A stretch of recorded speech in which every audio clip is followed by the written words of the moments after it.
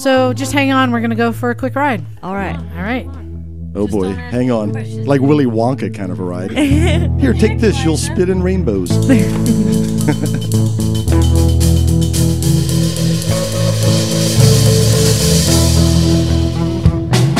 there. Welcome to Motorcycles and Misfits. Here at the Recycle Garage in sunny Santa Cruz, California. I said that with some sarcasm. It was not sunny today. In fact, terribly stormy. A wee blustery. It is that storm that comes through, has knocked down trees. I think. John, do you have power where you are? No, I'm on my generator. Yeah, he's on generator. He's going to have a debris But flow. you know what? It did not stop us. The garage was open. Things got done. We'll get to that. But first, let's start with who is here in the studio today. Hey, everyone. This is Liza. Is it really? Yes, it is. Good Lord. I know. I'm especially Good cheerful Lord. today. You're a special Especially needs cheerful person. because Emma fixed my bike today. Oh, Yes, finally a proper carb clean. Well, she took something out of the airbox. What? I peed in the airbox, She's and I will give you $300 for it because you have a rodent problem. Oh, jeez. In the studio, joining us, it's been a while since I've been here, it's Charlie.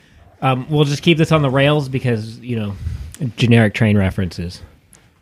Okay, good one, Charlie. Choo-choo. Choo-choo-choo. Joining us on the Classy Girl couch tonight, which is full of classy girls. Full of classy girls. First one up is we have Doodle, a.k.a. Carolyn, a.k.a. Doodle. Which one? Carolyn, a.k.a. It's Doodle. How you doing? Hi, good. How are you? Good, glad to join us. Thank you for having me. Where are you from? I am from Atlanta, Georgia. That's right. Atlanta in the house. Hot Atlanta. Too hot. I'm going to be getting all twangy up in here and say, y'all. Liza's going to bust out with some crunk. I forgot. That is your old stomping grounds, isn't it, Liza? It is. She used to hang with Little John. Lil What? Okay. Lil John. See, also in the Classic Girl couch, it's Jocelyn Snow. Hey. Glad to be back. Thanks for having me. Yeah, it's been a while since you've been here. Yeah. I don't even remember how long. Too long. I know. She's been trying to block it out. It was traumatic. That was a traumatic experience. You keep thinking you're rid of us, and then we just show up again and say, "Hey, Jocelyn, I love it. come back on the show." And like a fool, you come back. I do. I just keep coming back. It'll be different this time. Yeah. Yeah. You know what? That's the best part about the show. It's always different. True that. And also joining us for the first time, and he has that look, which every now and then we get that look of, what have I gotten into? It's Steve. Exactly. I'm sure I'm going to learn something tonight. But it's cool. I wanted to be here. Oh, yeah. Maybe you'll unlearn something tonight. Maybe. Well, and you must have done something right, because I see that Jim gave up his seat next to the window. So either did. you have a odor following you, or he's just being super nice because Actually, not knowing any better, I just took the seat. there you go. It's naked Jim. Hey, yeah, he looked like a tough guy. I'm like, I'm not going to ask him to move. He looks like one of those ranch guys from Salinas or somewhere. Yep, you hit that right on the head. Yeah, see? I see he's talking about hitting me on the head already. Hey, what's happening? Eyes up, elbows up. Oh, Look at that. Ooh, You look get at that that. Did you miss that? Noodle did. Oh, okay. All right. I see what's going on. Jocelyn lost her American headphones. Sign Language. All right. Well, I'll get you taken care of. Okay. Also, I think joining I us. headphones too, actually. I'll get you guys set up. Let me get through the introductions because we got more people. A house full of misfits. Coming to us from his palatial estate in the dark, dark redwoods. It's Stumpy John. What's up, everybody? Up here in the rainy redwoods. But hey, Bagel, I had a dirty dream last night. Very, very dirty dream. I dreamed I bought a GTS 300. That's a good dream. You should go with that. It shocked me. I woke up a little. I had to change my pants. What is going on? Just wait till you ride one. Okay. Oh, I get it. And of course, it's everyone's favorite, Ginger. It's Bagel. Greetings from Mosslandia. Hey, Bagel, how's the rain up there, man? Looks like it's storming. It's continuous. We have been wet for, I think, going on a good 2 weeks now. With no end in sight. Yeah, continuous till May. Pretty much, yeah, most likely. We might have a couple little breaks here and there, but yeah, Nice. Rainy season is here for sure. So, you guys, crazy day today. Yes. Crazy rain. Yes. But Miss Emma. Oh, forgot to introduce. It's Miss Emma. Hello, darlings. Here I am. So, Emma, thank you for helping me with the KZ400. You are I've cleaned welcome, the carb darling. so many times, yet it still wasn't running. Sludgy. Last week, Charlie helped me figure out it's got spark and it had compression.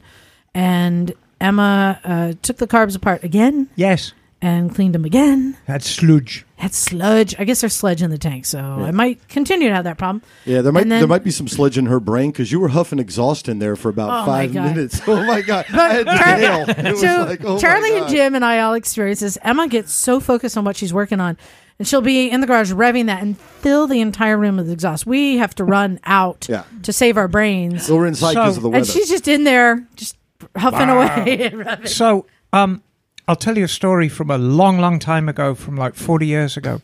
So I used to have this amazing car called a Vauxhall Ventura. Yes, and it had the Vauxhall. it had a 6-cylinder engine, 3.3. Big engine for England. Great logo and emblem, Yeah. too.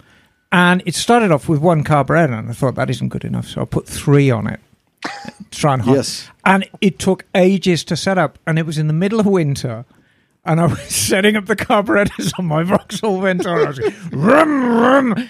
And time just escaped me. And then the where did next you thing wake I up? know, I got very, very tired. Oh, I just want to have a little sleep. Slept on the garage floor Oh, no. with a car. And, here I am to tell the tale. But I definitely slowed down a little bit after that.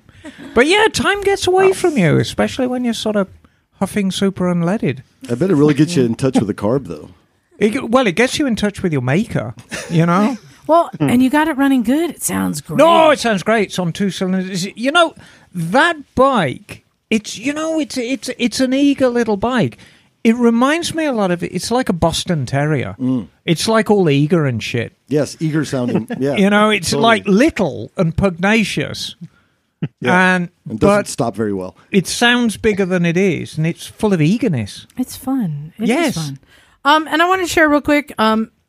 I've got a story I'm going to tell of a bad dealership experience, though I'm not going to say who the dealer is. I think you Because should. we don't do that. Wow. Oh, no. All right. I'm not going to say who it is, but look, things have changed a lot, especially since COVID. And the first time I went to this dealer, actually John was looking for a little dirt bike. I'm like, I'll stop in. I'm right nearby. And they wouldn't let me in because I didn't have an appointment. I'm like, I'm standing outside your door. I can see the bikes inside. Will you just let me in to look? No, we're only doing it by appointment. Well, I thought that was bullshit. But then Phil at Cleveland Moto told me, no, that's how he runs his shop now. It's just a way to weed out a lot of the tire kickers and just to get people who are really serious, So I'm like, okay, sounds fine. Well, I'm interested in a bike I want to check out. Benelli TRK 502. I'm intrigued by it. I want to understand it, right? And they have them. So I called to make an appointment. And they said, yeah, we can get you an appointment today. Just need you to go online and fill out this form, get you pre-approved. Just which bike are you looking at? I'm like, well, I'm interested in the TNT 135 and the TRK. I want to check them out. Yep, just go online and fill out this form and get pre-approved. It'll speed things up for the loan and everything. I'm like, well, I just want to look at the bike. Yeah, but we just get the paperwork processed. It makes things faster. Like, I don't need a loan. These are Chinese-made bikes. I could buy it easily without a loan. I'm not going to get a loan. Yeah, we just need you to fill out this form. Oh, jeez. And I'm like, weird. No, I'm not going to fill out a form, give you all my information. We want your information. So we can I'm going to take my business elsewhere. And unfortunately, there is no elsewhere around here that sells them. But I'm working on a line on a used bike. But it was a weird dealership experience. It was. However, you were smart enough to reach out to Mototown, and I found you a used one with 3,000 miles on the clock. Yeah. So I'm working a deal. If I can buy that for the same price that John's friend wants to buy my KLR, then it's an even swap. You are just jealous because I've got a Benelli and you want one too. No, I want a Chinese one, not an Italian forgive me, one. mine's an Italian one. Anyway, I just shared that, and I wanted to see if anyone else out there has had other weird experiences. Jocelyn, we know about your experience buying the GS. That was a good one. I know, it's a good story. But I know with things changing, and actually I was given some good advice that I haven't decided on to take yet or not. I don't know if it'll make a difference, but I was told that I should reach out to Benelli USA, say, hey, I'm interested in looking at your bikes, but the only dealer near me will not let me in his door without giving him all this information. I just want to let you know that I'm interested, but I can't look at your bikes. So I don't know if it's worth it or not, but it's weird. It's just weird. I'm just curious. Is there a dealer in San Francisco? I'm just curious. Richmond is the next closest one. So sounds like it's worth a drive to me. That's what I had to do. Well, no, I mean, took a drive, go a little further. If I can get it, and then you could just juxtapose the experience, and then you could ask the question. You make an adventure out of it, and then you're giving your money to a dealership that wants it, appreciates it, that cares about you, and you get to bring one home. Yeah. Or you can buy a certified used one from Motortown. Because Motortown's used bikes are as good as new bikes anyway. You will not pay more elsewhere. You won't pay more elsewhere. I bought my last KLR there. I feel like you should have like big old triangle flags over your head. Yeah. Cheerleading pom-poms. It's like those tacky commercials. You know her motto. You won't pay more anywhere else. You won't pay more elsewhere. And not less. I'm a specialist. I only work on foreign and domestic. Yes, but do you work on Chinese? That's the question. I only work on foreign and domestic. That's all I work on. So anyway, if you've had an experience, a weird dealer experience, we're not trying to call out the dealer if they're a good or bad dealer, but things have definitely changed. And we've been talking for a while. I mean, we know that it was a boom year for dealers. Before that, they've been struggling. And a lot of us have said, they need to figure out new ways of dealing with the public. Maybe this is their way. I don't know. Well, so I got that 450 not long ago last year, and they basically held it for me for a $500. Well, I guess that's different because I was putting a deposit on. I wasn't going to look at it. But they made it really easy to go down and see. Because I emailed them. I'm like, I'd like to come down now. They're like, come on down. I don't mean to sound cynical, but having been in the industry for so long, it almost seems like a revenge move for a lot of dealerships to be behaving like they have. The public at large can be a bit of a thorn in the side for a dealership because, yes, ultimately people come and buy motorcycles, and that's what keeps a dealership going. But in order to get to that point, you maybe have to deal with 20 people coming through your door to sell 2 bikes. And so what they've done now is, we're having boom years now. I mean, all these bikes are going to sell, whether we try and sell them or not. So basically, screw you lot, public, and, if you want to jump through our hoops, you can come and buy them. And that's all very well now, but it's not a great way to make friends because I don't think this is going to last forever. I don't think what we're seeing now is this boom can't last forever. Yeah. So anyone who comes through my door, I treat kindly, whether they've got the money to have their bike worked on or not, because there may come a time when I'm broke and I need even the tiniest amount of work, and they've got it for me.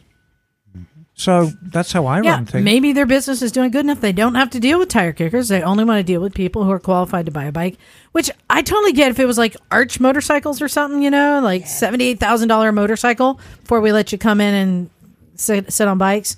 We need you to get it pre-approved. I get that, but not when it's a Chinese bike under $5,000.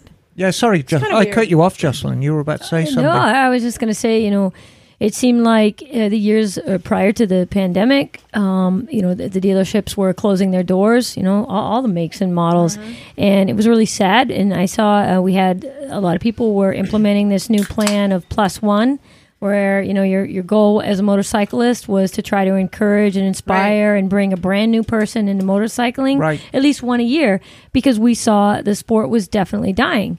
And so then here comes the pandemic. Everybody's forced to stay home. And we had, a lot of people stayed home for over a year and a half.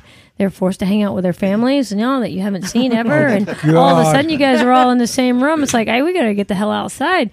So motorcycle sales went through the roof. Yeah. So here's these dealerships that were like scraping to make ends meet and just trying to get by. And, having worked in several dealerships myself, I know what it was like. And it was anything you could do to make a sale, for crying out loud. And now they can't keep the bikes in stock. They can't keep them on the floor. And so some bikes, the GS Adventure in particular right now, the 1250 Adventure is selling for more than MSRP in some places. I don't even know if that's right or not, but it's because they can now. It's gone completely the other direction, and they can pick and choose who they want and decide if they don't like the way you look when you come to their door, then they don't have to sell you a bike because, well, guess what? You'll have to order you one, and we can't even get you one. I mean, that's all very well, but it's the classic argument. Just because you can doesn't necessarily mean you should. Absolutely not. I try and make many years ago, back in '78 when I first started, the guy who taught me mechanics, he said, look, Emma, you always, as you go up through this career, always don't make any enemies, because as you pass by them on your way up, you might meet them on the way back down again. And I look back at so many places I've worked at twice. In fact, virtually every job I've ever had in the motorcycle industry, I've worked at twice. Sometimes 10 or 15 years apart. And it's just circumstances, you come back to it.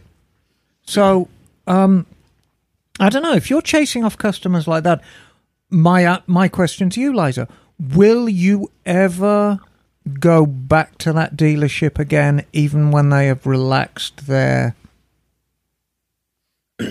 restrictions? I would. I don't think it was anything personal against me, and I let them know that I would take my business elsewhere. So they got the message that they had a prospective sale that they lost because of their policy. So it's nothing personal against me. Right. It just depends on what they're. Yeah, no, I would go back.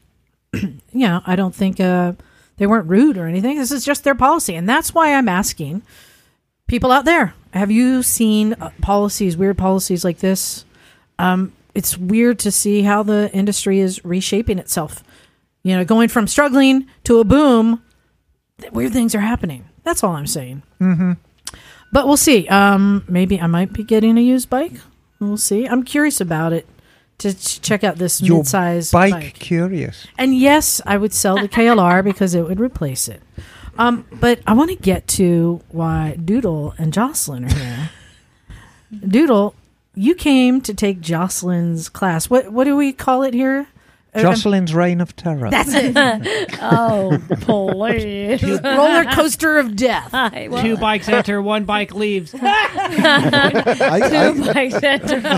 Maybe Doodle, are you understanding now why when you told me you were going to put it out there on your social media to see if you could get someone to lend you a bike? I just kind of went LOL as soon as you tell them that you're taking my class. They're going to be like, yeah, no. Of course, there's a sucker born every minute, right? Yeah, nobody lent me a bike. Well, hold on. For the record, that's true. Yeah. No, that's both true. Jim and I offered up bikes, which is actually how we ended up here, right? Because I said there's only two really generous people that don't mind. Knuckleheads. that don't mind if you fillet their bike over on the course. Hey, we should go down and join them for a podcast so you can see who these crazy guys are. And here you are. Boom. Yeah. Well, and that's why I reached out to Jim because I'm like, look, I told her she's probably going to crash, especially if it's like a large bike you're not used to. You're just going to crash, but that's part of the thing. Mm-hmm. You got to learn as you go. Mm-hmm. So you got to find somebody who doesn't mind if it's scratched. And I told you, Doodle, as long as you don't mind replacing anything that's bent or broken, I'm good with that. And I think because we ride our bikes and we don't clean them. Yeah, well, no, I do. You don't, especially the chain maintenance. But the bike had already been through the class, and I've already taken some, 4 Advil hitters, in the class. And at the end of the day, it's a dirt. Like I was telling Liza, it's the Africa Twin's a giant dirt bike, and they're meant to be crashed, and needs to be ridden. So yeah, why not? But also, we both agreed we support what Jocelyn's doing, absolutely, and that we both support a Doodle who, looking at your YouTube channel, which is called Doodle on a Motorcycle. Yeah. Say that again louder into the mic. Doodle on a Motorcycle. There it is. It seems like I say a newer writer compared to us. You've been writing how long now? 5 years. That it seems like what you're doing is trying to experience as much of the motorcycle culture and community as possible. Yeah, and just be able to ride everything. Yeah. And anything. And not be limited. Part of what your YouTube channel is, you're experiencing different bikes. Mm-hmm. You did a big trip on a big bagger. Yes. And that was one of the things. So, Jocelyn, I got to let you know the conversation that we had. It was funny. When she I can't wait. Well, when she's saying, yeah, I need to borrow a bike. I'm going to take Jocelyn's class. I'm like, okay. Well, you can't really rent a bike because you're going to be crashing it. She's like, what? I'm like, oh, yeah, you're going to be crashing. And she's like, well, can I borrow some 7.5 boots? Or I guess I'll just wear my street boots. I'm like, no. You need real good boots because you're going to be crashing. She's like, wait, what? Like, yeah. So you can ride my big bike, but you're probably going to be crashing that a lot, and it's not fun to pick up. She's like, well, wait, what? I'm like, oh, and she's going to make you ride blindfolded. I'll sit that out. I'm like, no, you can't. You can't. She called me up. She's like, what is going on? First of all, I ordered some boots. They should be at your house like tomorrow. And then second of all, like Liza said, I was going to tip my bike over a lot. And 100%. Right. Was and then, wait, what's this blindfolded thing? I'm like, calm down.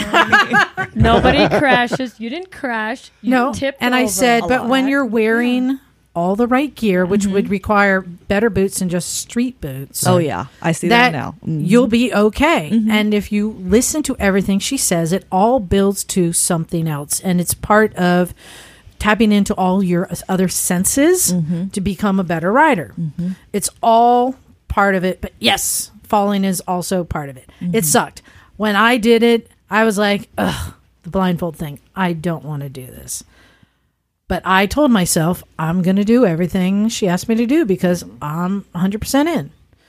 So, and you love it when people tell you what to do, don't you, Liza? That's your natural habitat. Then she can tell them, no, I'll tell you the right way now. She can correct them. It's a learning moment. What will be interesting as we're hearing her experience taking the class, because you don't have a lot of experience on an adventure or a dirt bike. I had zero experience on an adventure bike, and I have about 4 classes worth of dirt bike experience. That's cool. So Charlie, Jim, and I have taken this.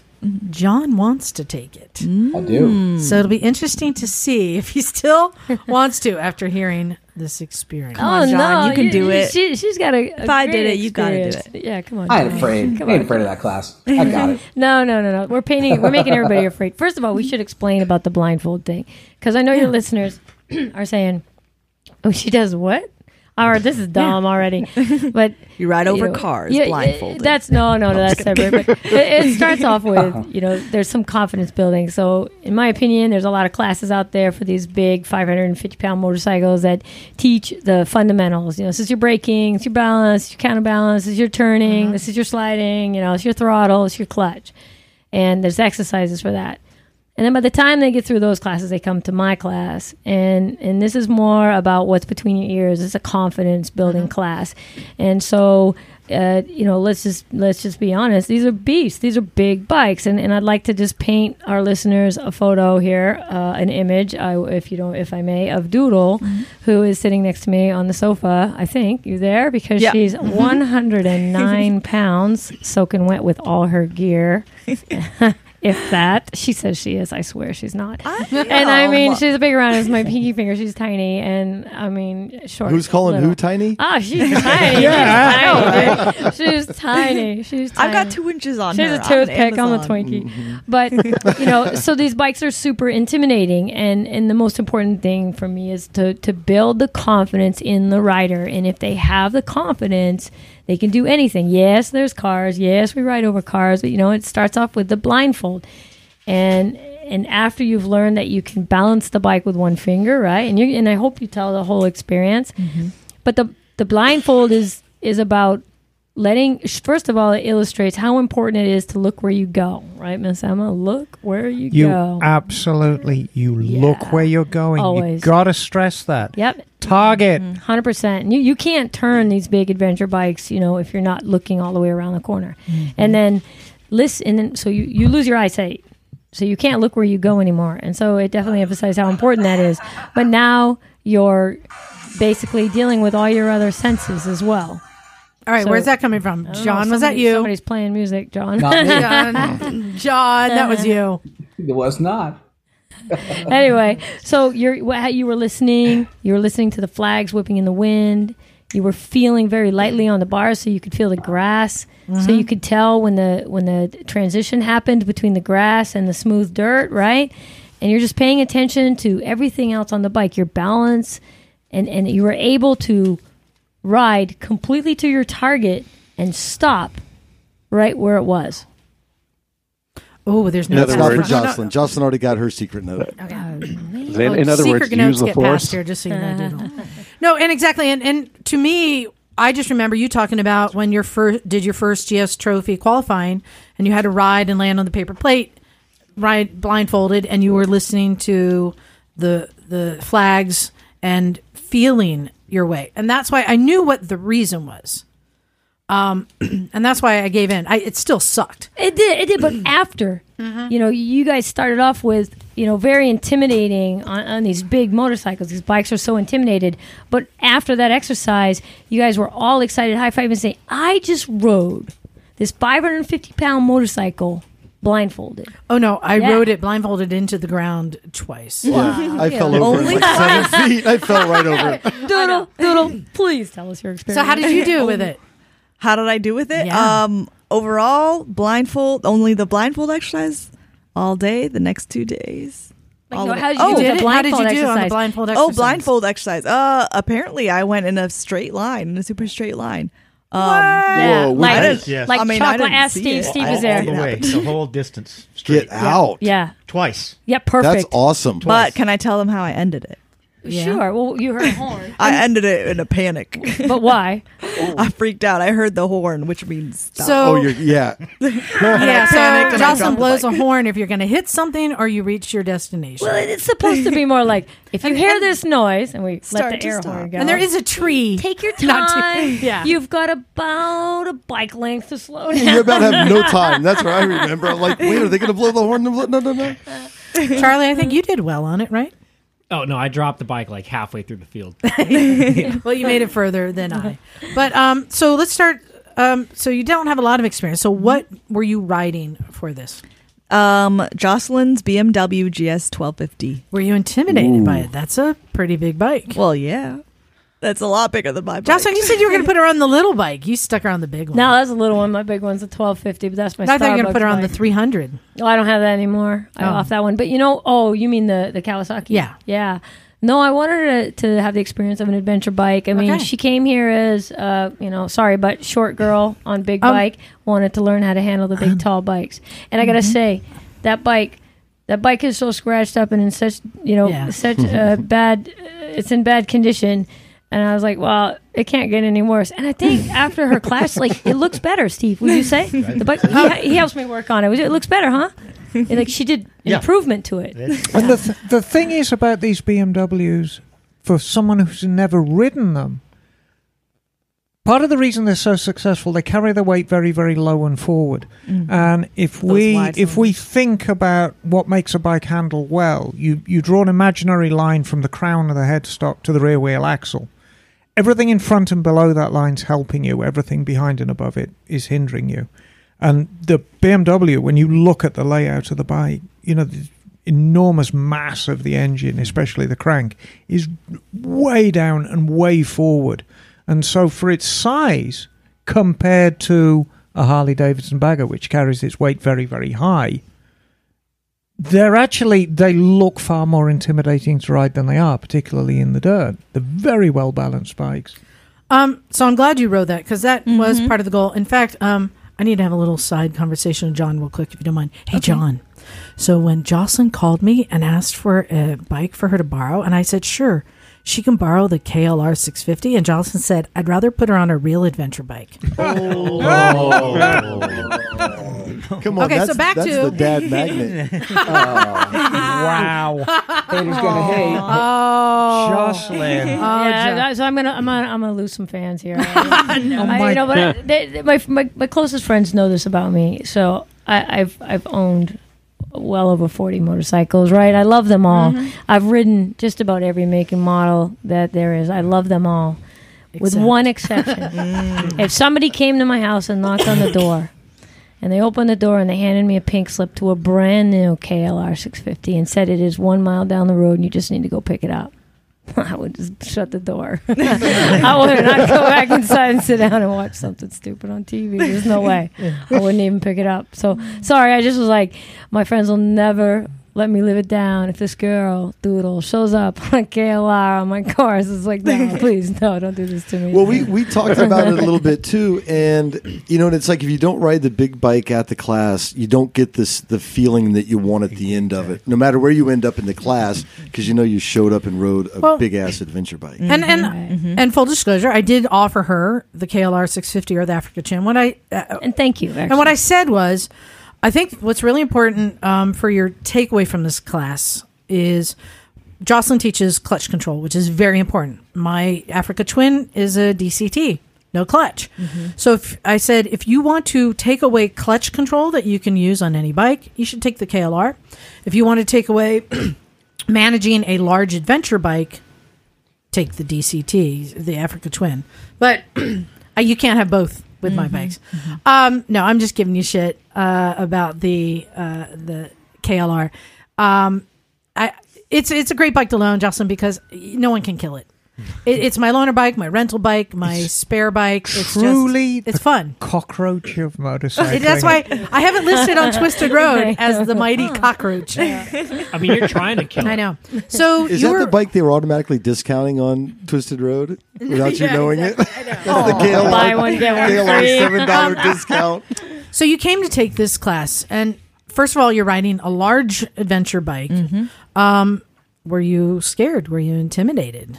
Definitely, but I knew I was in good hands. So all those things I would not have done by myself. Like I wouldn't have rented a BMW GS or gotten one myself and did all those things I watched Jocelyn Snow do on YouTube. And I'm just curious, how many times did you fall over? Oof. I lost count. Maybe like 12, you think? I would say about so, a lot. And they were I told you, 100%. Yeah, you will fall over. So, I have a question. So, because I remember some of the reaction in our group. What was the bald-headed guy's name? Not John. You know what I'm talking about? Raymond. Raymond, when he first saw the course. Ray. Yeah, Ray. He shit a brick. He's like, no way. He was sweating. Did you see him? He like blew up his sweat. He looked like a hot flash in menopause. I was like, hang on, Ray. It's fine. He's like, well, I'm not doing that. But he did. He totally did. And I'm curious what Carolyn's first reaction when you saw the playground and you saw everything. See, were you like the teeter-totter, the sand pit, the big log pile, the cars? Yeah. What was your thought? Yeah. I mean, that looks like superhero training to me. That's kind of what I thought. Yeah. Superhero training. So my question to you, Jocelyn, is at some stage you sat down and figured out this is the training program and this is what order we're going to do it in. Was there a kind of standard curriculum you drew on from a European model, or is this just something that came out of Miss Snow's head? Honest, yeah. It all came out of my head, and it's because I remember being afraid of these big bikes. I remember it wasn't that long ago. I've only been on an adventure bike for 4.5, 5 years now. And I remember, learning how to ride bikes. I remember after my first, crash on a dirt bike or crash on a street bike. Well, let's stop there. Who taught you to ride GSs? I made every mistake you can possibly make since I've been riding since 12, and I've done everything wrong, and I've made all the mistakes, and they stick with me, and I remember them. Right. I guess it was self-taught. I had that whole feeling that a lot of people have, like, well, that's a big bike, I can't touch the ground. These are not lowered bikes that we have, by the way. Well, they're full stock. Emma, I'd like to remind you. Yes. It wasn't the GS that she learned on at first. It was... Oh, yeah, so there's that was the KTM 990 SMT. That's in the garage. But that was the 17-inch wheels because I felt like that's you're a street supposed bike. to be able to put both feet down. But it is a street bike, correct, but I put knobby tires on it. Remember, I took that rear tire and I flipped it around and put it on the front because they didn't make a front tire that was knobby for that, and I called it an adventure bike. But it really wasn't an adventure bike. But I will say, just to kind of give you credit and show your skill as a rider, I would not put that thing on the dirt because that is such a twitchy throttle. Like that would be so intimidating the fact that you were able to ride that on dirt, I'm like, oh shit, man, because that's a twitchy bike. It is, and it's really about seat time. I've had a lot of seat time, but when I designed the course, I kept in mind everything that I had gone through, and like if there was the perfect course for me to get over my fears and stop being intimidated and be confident enough to ride these bikes, what would it look like? And so the course has a couple different levels. Doodle came in on more of a beginning level, but it was for me like this was like the best weekend because to watch her, we started off with this is how you balance the bike with one finger, and as soon as she balanced the bike with one finger and she walked all the way around this bike holding it with one hand, circling the bike, it didn't become so heavy anymore, did it, Doodle? It was like it didn't weigh a thing because it was in balance, and then immediately that was wild. Yeah, and immediately from that. She got on the bike and she started following me, and I said, do everything I do. Liza loves that. Liza, do everything I do. So we start off with right away. I swung one leg over, and we were on one side of the bike. Two legs on one side saddle. Then on the other side. And then right foot. This woman's crazy. Yeah, she did it all. Right foot on the left peg, and then scissor kick. Just so you know, Doodle, I didn't do that shit. What? Are you serious? Oh, yeah. Liza's got bad knees. But you start feeling like a superhero when you can start doing that. It did feel pretty cool. It feels pretty cool. 1 hour into the right? class, and she did it. It was Talk about it. I mean, I was pretty terrified. But I also thought this woman is nuts. Well, that goes without saying. So I wanted to ask you. Scissor kicks on us. So we'll talk about like the different things, but I want to know which one of the obstacles did you just nail, and which one did you struggle the most? Or Jocelyn, if you want to tell her which one she nailed. Jocelyn has been passing around a fabulous picture of Doodle navigating some logs, which is a great picture. So which one did you yeah. So which one did you have like I nailed it. I did it. Like you felt like which one did I nail? Yeah, you nailed a lot of them, I got to say. Pretty, right, Steve? Let's ask Steve. Steve, which one did she nail? The one I was most impressed with was the blindfold. Oh, yeah, that was really impressive. She was in total control. It was unbelievable. Yeah, I felt like I nailed the barrel rope. What'd you nail, Jim? Oh, none of it. But I nailed my head. You did the cars. You did the cars. I nailed my head going through the sand pit. Okay. But I was also curious about the teeter totters. But because I know the teeter totters get in your head, right? Teeter totters were fun for me. I didn't get on the teeter totters this round because I want to come back. Which one did you struggle the most with? Which one scared you the most? You know what? I think actually the one that scared me the most also ended up being one that I nailed. Oh. And that was the sand. Oh, yeah. If you can do sand, she nailed it. The universe opens to you. And might I say, it's rained here, but it didn't rain where we were. Right. It was sunny and 70, and that I didn't sand do the was sand. fluffy. It was deep sand. And it's one that'll make your butt clench, that's for sure. Right. And Doodle, that doesn't surprise me that the one you struggled with, you regarded as your greatest achievement. Yeah. Mm-hmm. Here, when we're teaching somebody to ride their bike and they just work on their bike and they just get so horribly out of their depth and you can see they're panicking. Mm-hmm. And I say, now look, stop, breathe, center yourself.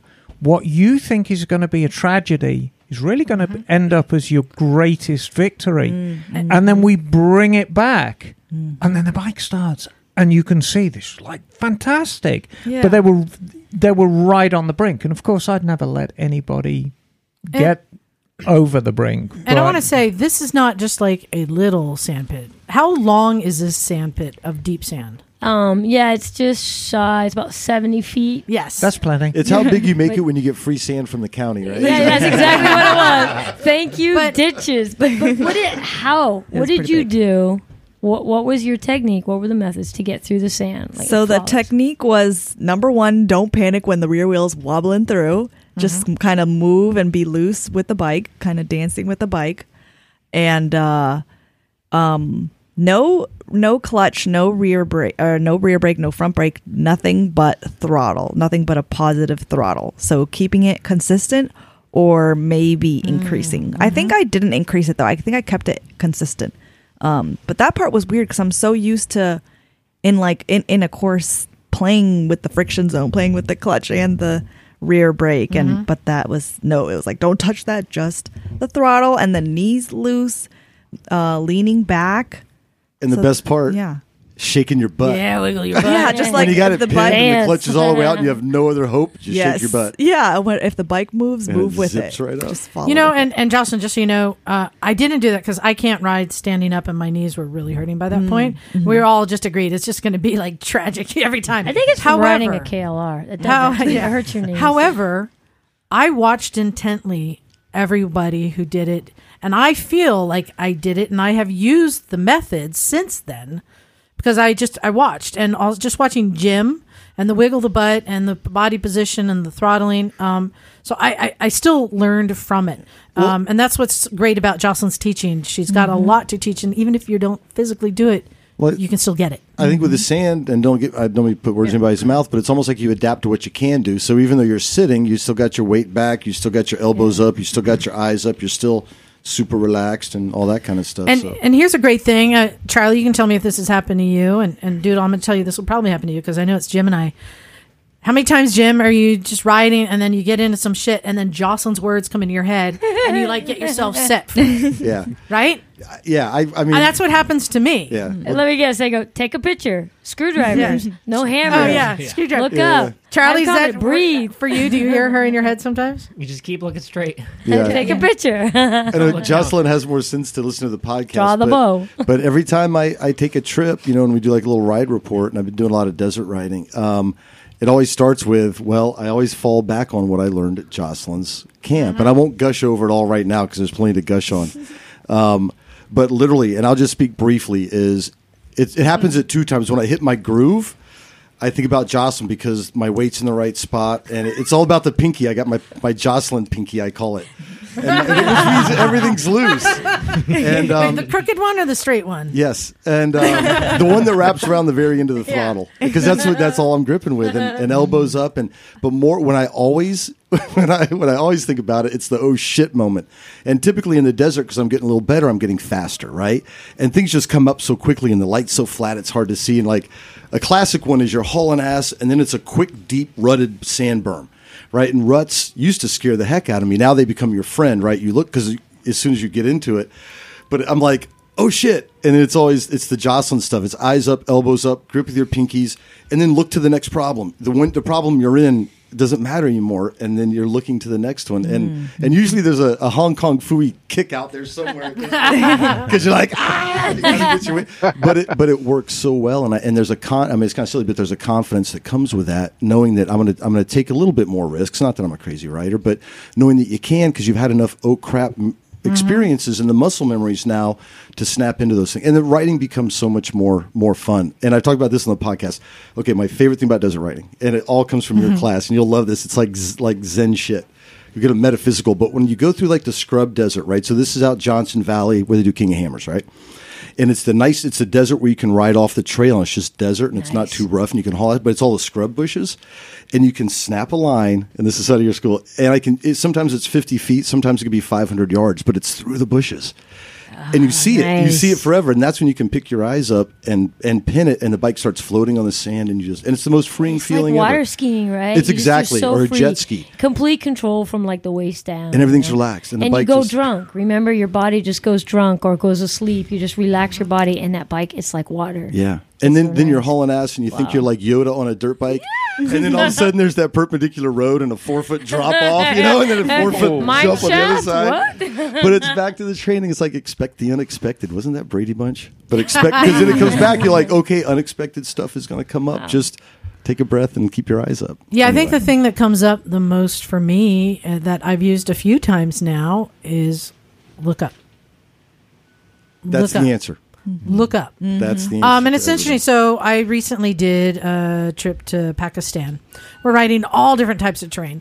When we're on these beautifully paved roads with sweepers, I'm remembering from track day, where to look to go through the turns, and then we get on the dirt, and I'm remembering Jocelyn, and I'm finding lines, and I am, looking up.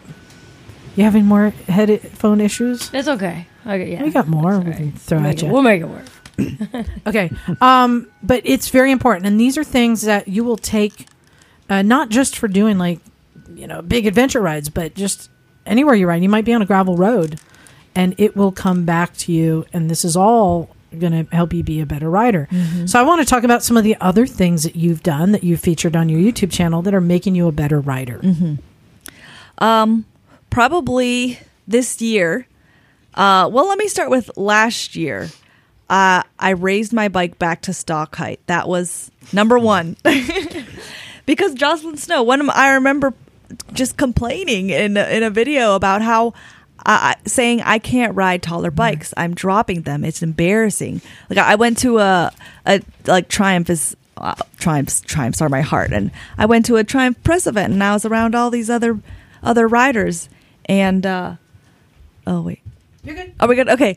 And I dropped one of the brand new Triumphs right in front of everybody because I was so used to putting 2 feet down, and it wasn't a big bike at all. It was a Triumph Thruxton. I was just very slightly, not even tiptoes. I was not totally flat foot. That's it. And so I remember just complaining on YouTube about how I can't ride bigger bikes. What is it? But I noticed that all these other people that are my height or shorter, like some of them are just fine. They're not dropping bikes. Maybe I just need to get used to it. So I raised my bike back to stock height, and I told myself I'm just get used to it. But that was all I knew. I thought I just need to get used to the height. And then a subscriber actually told me about Jocelyn Snow. Ah, there it is. Yes. Thank you, subscriber. Yes. And I want to say that was Barry. I want to say his name was Barry. And I started watching her videos, and I found out she's 5'1", so she's 2 inches shorter than me. 5'1" and a half. Don't forget the half, please. I know the feeling. See, I say I'm 5. The important bit. I say I'm 5'3" and 0.75 inches. Don't forget the 0.75 inches. Mm-hmm. But and when I saw that, I thought, there's nothing I can't do. That's right. I could do it too. Like the tall, heavy adventure bikes. This is one of the reasons why I'm really hoping that Stumpy John can take your class, because the reason we call him Stumpy John, he's got legs like tree stumps. He just unfortunately has short legs.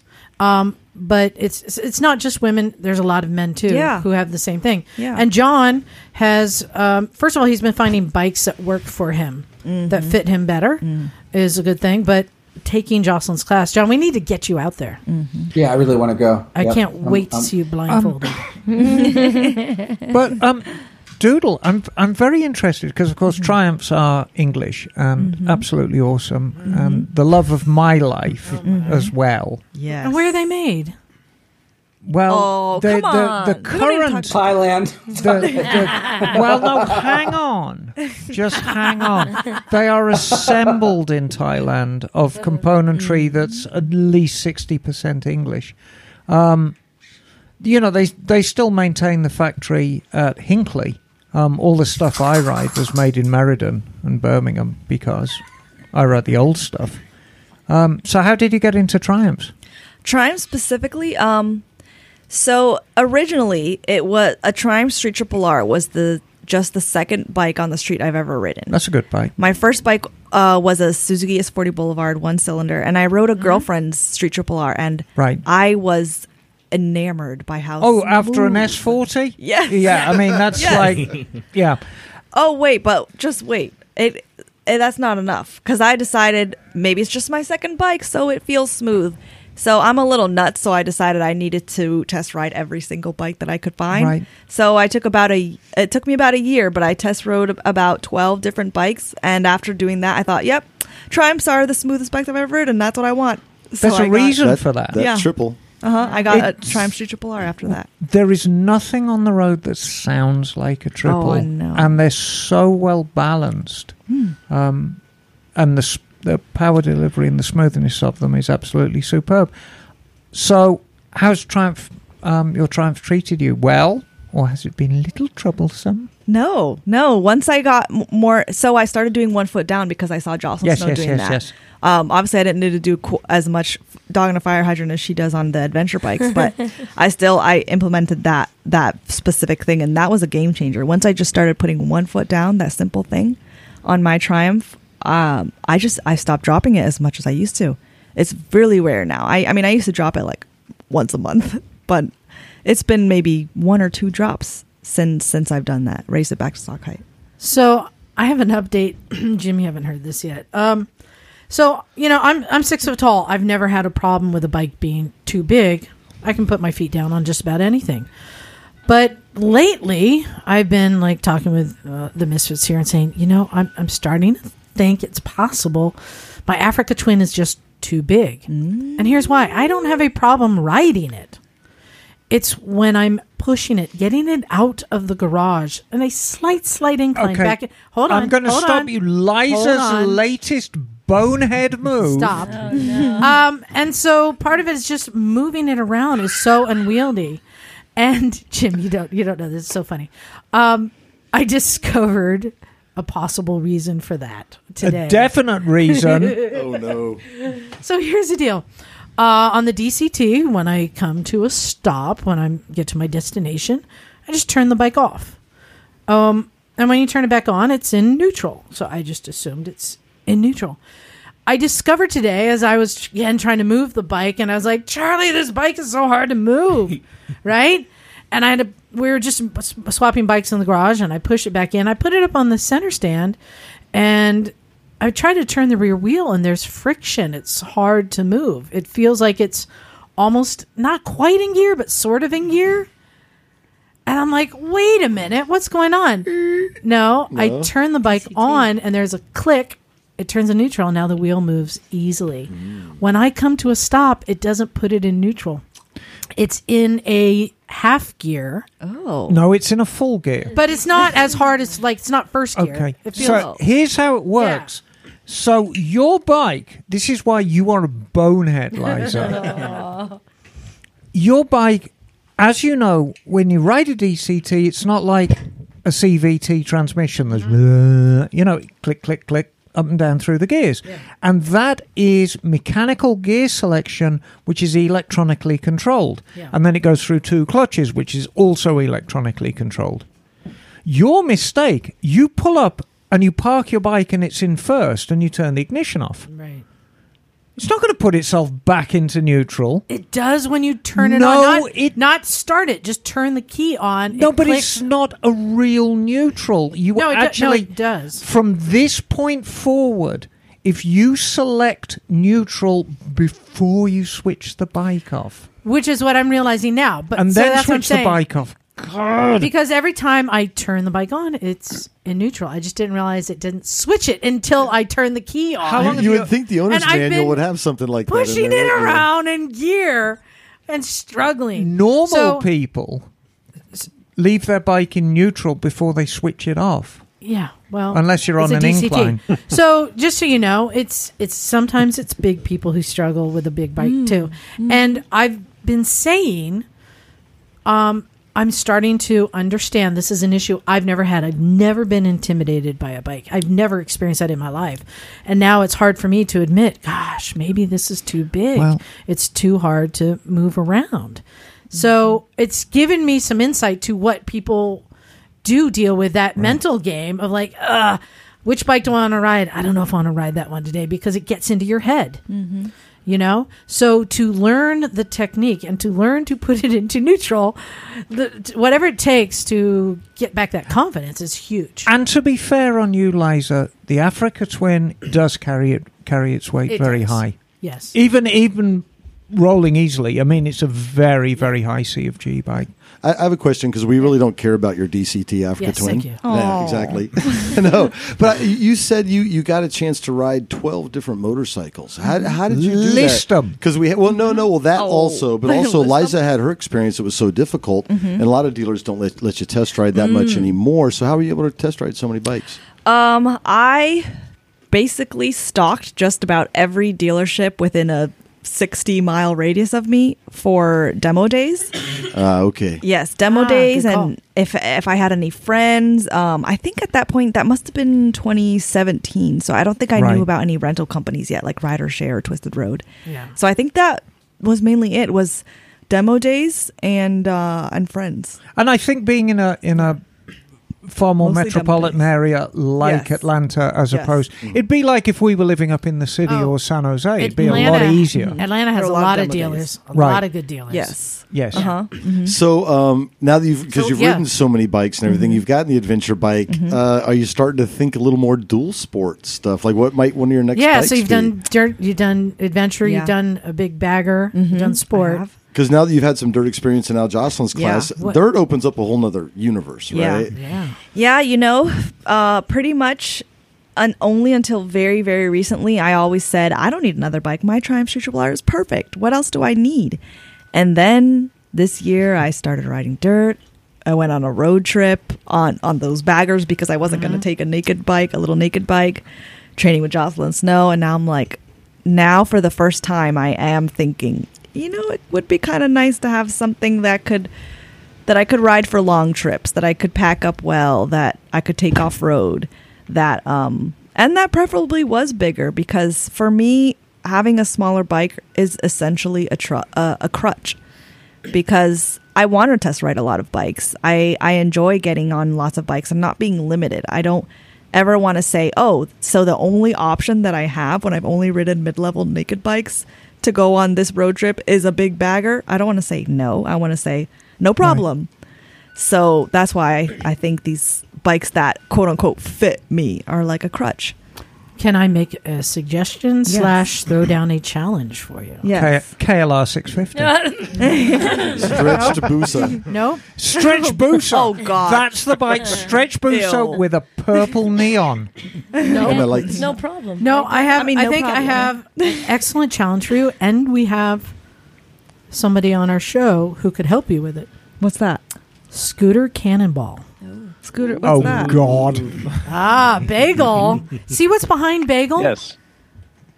A garage full of scooters. He is our extreme scooterist. He's the hardest. That's core, no hardcore. understatement. Extreme scooterist. That is- That's like Yeah, an no, oxymoron. he's a hardcore rider. oh. Yes. And he does sorry, a Bagel. scooter cannonball where they go cross country on scooters. How many cannonballs have you done?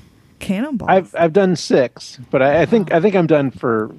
Well, let's put it this way. Last summer, he did 3 iron butts on his scooter. Whoa. Didn't you do like the platinum Right. butt? What was that thing you I did? know, right? I think he's got Well, it a was diamond two- butt. What was it? It was 2,000 miles within 48 hours, and I did it on a Yeah. GTS 250. Oh my But- Vespa. gosh. Yes. When you flew here, I think. But- On airlines, right? So I do not rule the out scooter- scooters. Is what I'm Okay. saying. Right, but the scooter cannonball is essentially more or less a 10-day ride from coast to coast across the country on scooters that are less than 300 cc's. Oh my gosh. Yes, it's Why would you grueling. do that? I'm terribly bragging sorry, rights. Bagel. Hold on. But Wait, did you not just ride blindfolded? Why would you do that? Hey, well, you know what? If you have this scary little lady telling you put on this blindfold ride, then I'm Now like, she's scared. okay, okay. Because I'm Whatever just, you it say, seems like you are, and through your YouTube channel, you're exploring and learning and expanding your Yeah. riding capabilities. And I'm Yes. just reminding you here that being a scooterist is another type of riding, and Bagel is an extreme scooterist here. may I say something? Yep. Yeah. Unlike all the other ridiculous suggestions I've heard, which are frankly babbling from the sickbed, I actually have a suggestion which I think is the perfect bike for you. Let's Go hear do it. tell. That would be a Triumph Tiger 900. Oh, yes. And they are, I mean, they are Hold absolutely... on. Jocelyn, is that a real adventure bike?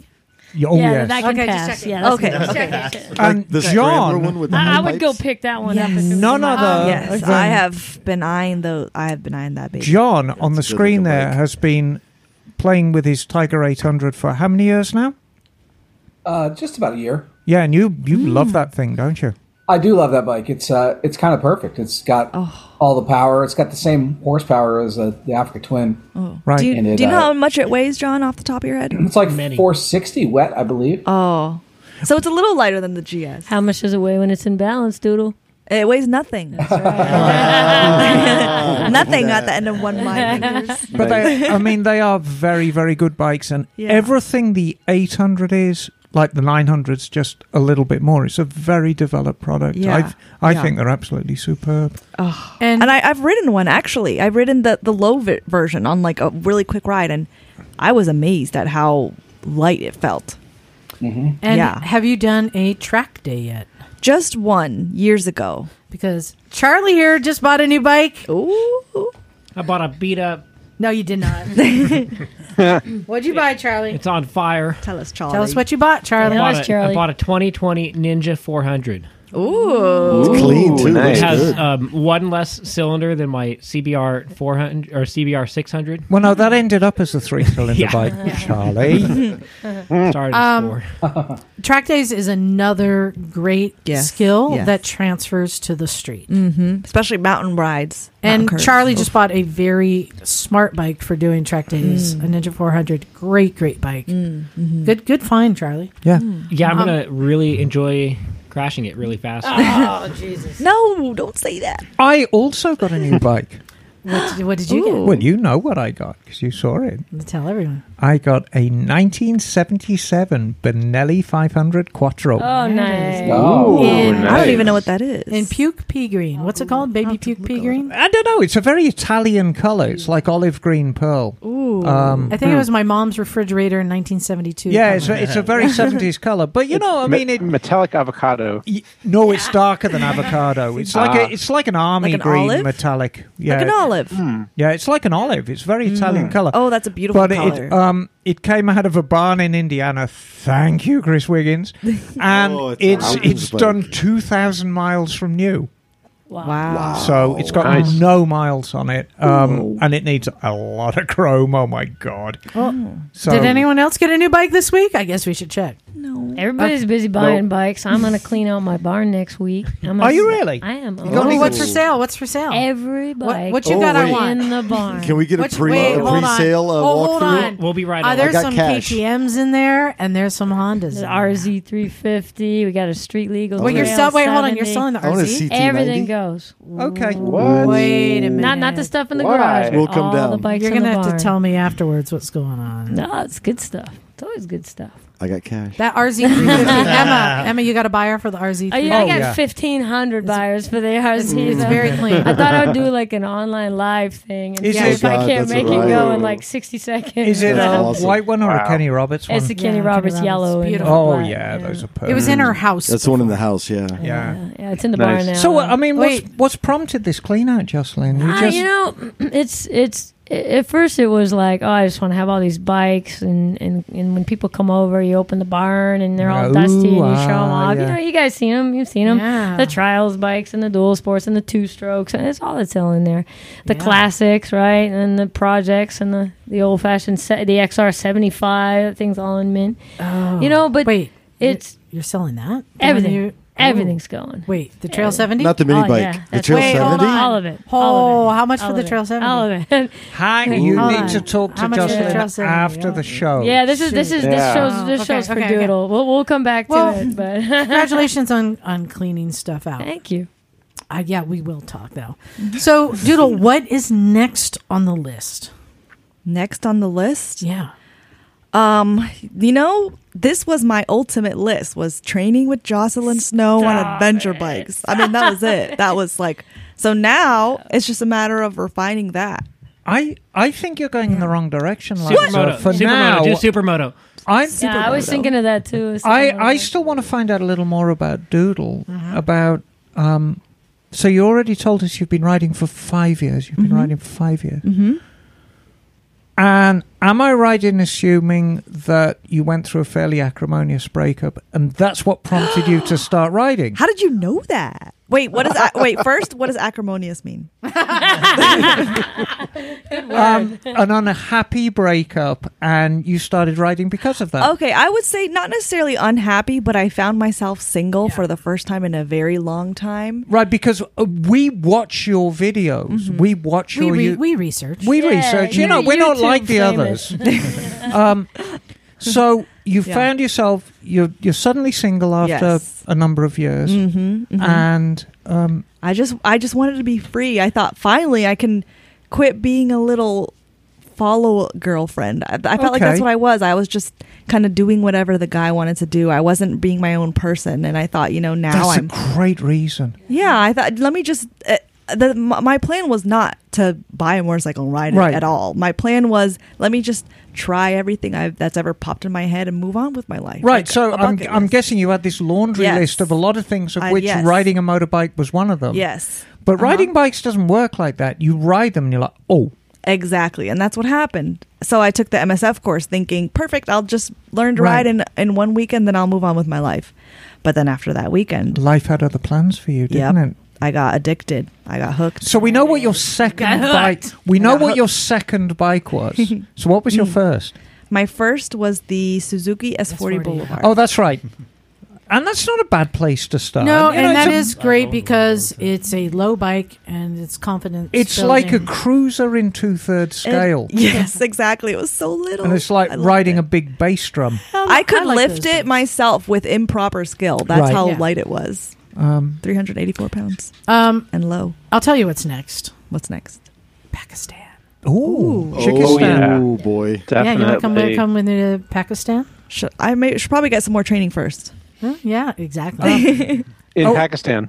Yeah, so, and just so you know, again, hardcore scooters, Bagel rode vintage scooters in Pakistan. Oh my gosh. Across 2,000 kilometers. Across I'm guessing not like the most pristine streets ever. Oh no. This is mountains. We went across Himalayas. the DSI plains on 50-year-old Vespas with trails that had like baby head rocks. Like baby doll head size rocks. Yeah, baby head rocks. Oh my God. Just like Jocelyn's rock pit. We didn't do that this round. Yeah. Do you did think gravel, she's... though. She nailed the gravel. Wait, hold on. Did you do the telephone pole? No. But, and actually, there's a new obstacle that was just built. Steve hooked this up. What? And it's only been ridden by me once, twice, 3 times. 3 times. What is it? What is it? Talking on the mic, Steve. What is it? It's we call it the Green Mile. Talking on the mic. Oh, we call it the Green Mile, and it's like the log, but it's like 6 inches wide and 70 feet, 80 feet long. Wow. How long is the telephone pole? The telephone pole, I'm going to say, is maybe 20. This thing's 80 feet. Actually, the telephone pole might be 15.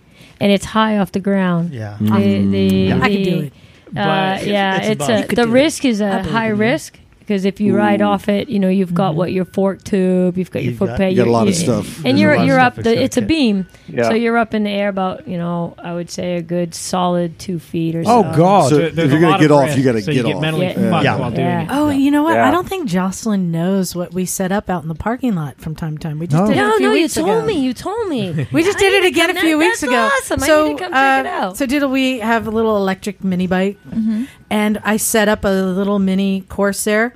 Like you have to ride over a ladder and then around and then down like a 2x4, just sitting there like on the 2x4. And then we do a teeter totter, and then you got to do a coffee grinder, and then you got to. We use pairs instead of tennis balls on traffic cones. You got to go real slow, and we set up a little course on the mini bikes, and we have a lot of fun. Nice. Yes, that sounds awesome. We just totally steal all of her stuff. So, hey, at least you're telling it. Yeah. Some people steal it and don't say anything, and that's not okay. But the same skills transfer on a mini bike. right. Yeah. And we also cleaned out the bowl.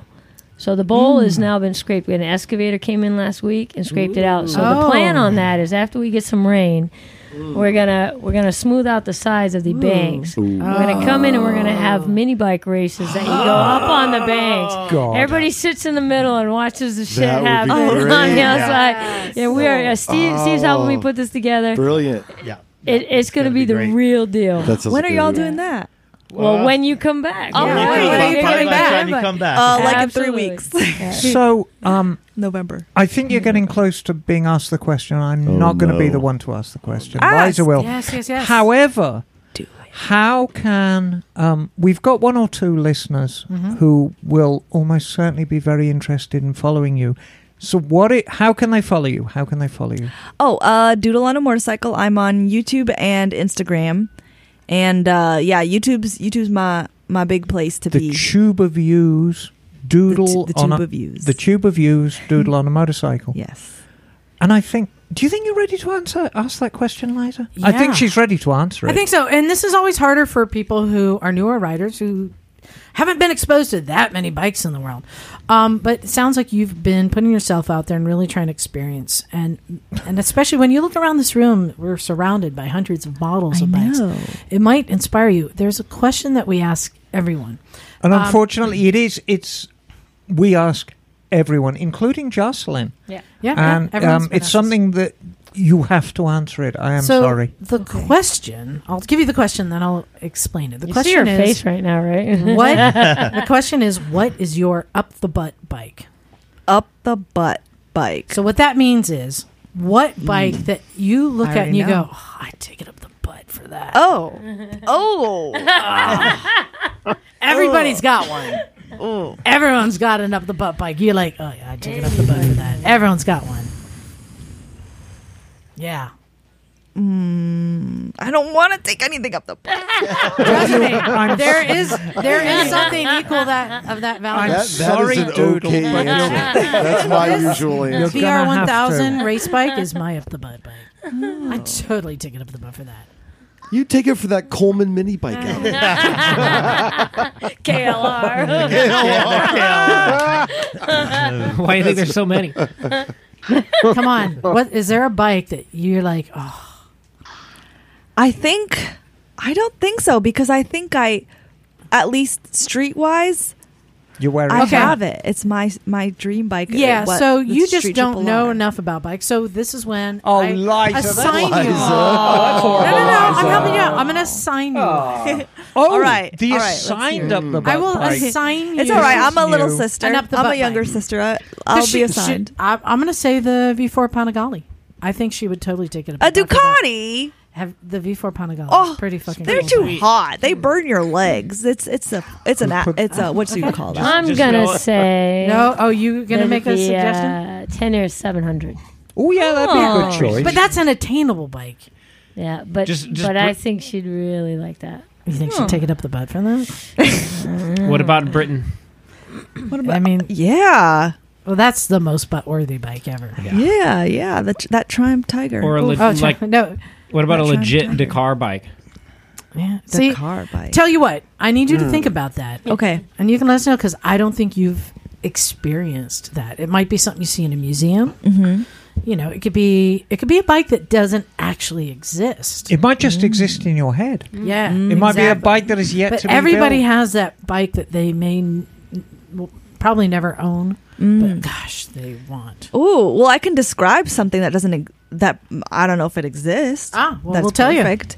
Well, that would be a bike with my engine, Yes. the body of a GS 1250 GS. That right there. So you just described an nice. FJ09? No. Oh, A Tiger? absolutely not. Absolutely not. Yamahas and Triumphs, not the same. Mm-mm. Well, is it just the? Not the same. I was going to say, Isn't it Yamahas are much you're, more reliable. You're so close Whoa, to the whoa. Tiger with that. Wait. I know. You know, you might as well just go Say out a and buy a Tiger. Tiger. I know. No, but oh, she didn't get a oh, chance. Emma, I've been thinking about You that. didn't get a chance to try the 1250 motor.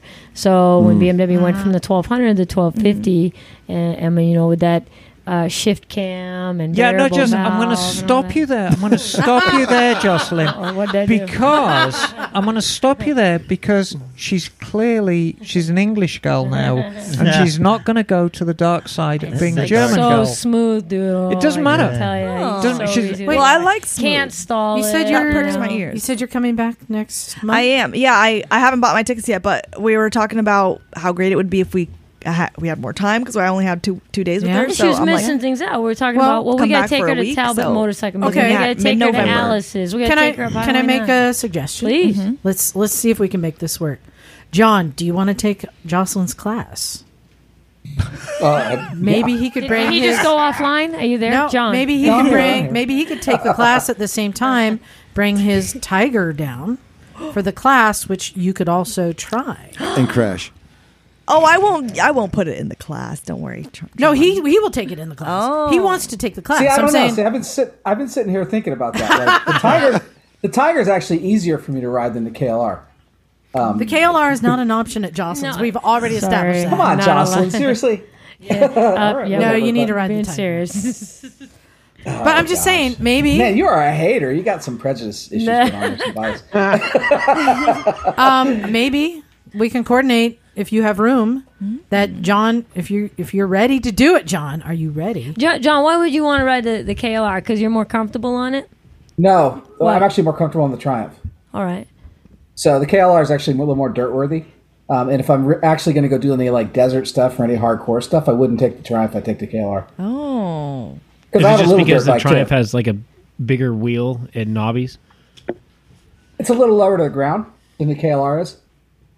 I'd be interested if the KLR is more crash resistant than the Triumph. Oh, yeah, I'm sure it is. I'm sure it is. I would say crash resistance is good, but otherwise, it all translates to no matter what bike you're riding. I would say take the big bike to Jocelyn's class because you're not going to have a safer environment ever. You got to remember ride that. it. Right. Or the KLR just pretty sell much it. weighs the same. Yeah, but I don't know. I would. Well, take whatever you want. Can I also No, say, don't piss her off? It's No, in your I don't best get interest pissed off. not I to don't piss get her pi- off. I don't get pissed off. No, the only reason but I I'll would do send that you is to over make the sure. cars. I would want to make sure that I get the most out of the class, and I think possibly I might get the most out of the class on the KLR. Well, the class is truly about confidence building, and so I want the bike that you would be the least confident and the least comfortable with off road. That would be the KLR. So it sounds like he'll bring the KLR for him and the Triumph for her. All right, so be a lot Because of she's going to need to firsts. borrow a bike. We can make it up. We can. Yeah. We can probably work that out. Oh, there might be something there. We can work that out. All right. Well, I have another question for you. All right. So in your expanding your horizons and learning more, are you also learning how to wrench? No, not yet. Okay. Because that's something that we do here at the garage. We encourage all types of riding, but also wrenching. And I wanted to take a moment to talk about something that I think is very important. I'm calling it performance maintenance. Right. All right. I know a lot of people talk about things they can do to improve the performance of their bike. They want to squeak out a little more horsepower. Right. Put new pipes on, put on, if it's Harley, a Screaming Eagle kit, or like, everyone's always trying to do that. But we've been talking about there are regular maintenance things that are often overlooked and not done enough. Yes. That actually increase performance, increase horsepower. Right. Emma, you want to talk about some of these things? The easiest thing to do is if you focus on the engine of a bike, you're only getting half the picture. The last thing most Japanese, certain sport bikes need right now is more power. So we don't need to focus there. We need to focus on putting the power to the ground. And I promised I wouldn't talk about tyres, but I'm going to talk about tyres because they are so overlooked.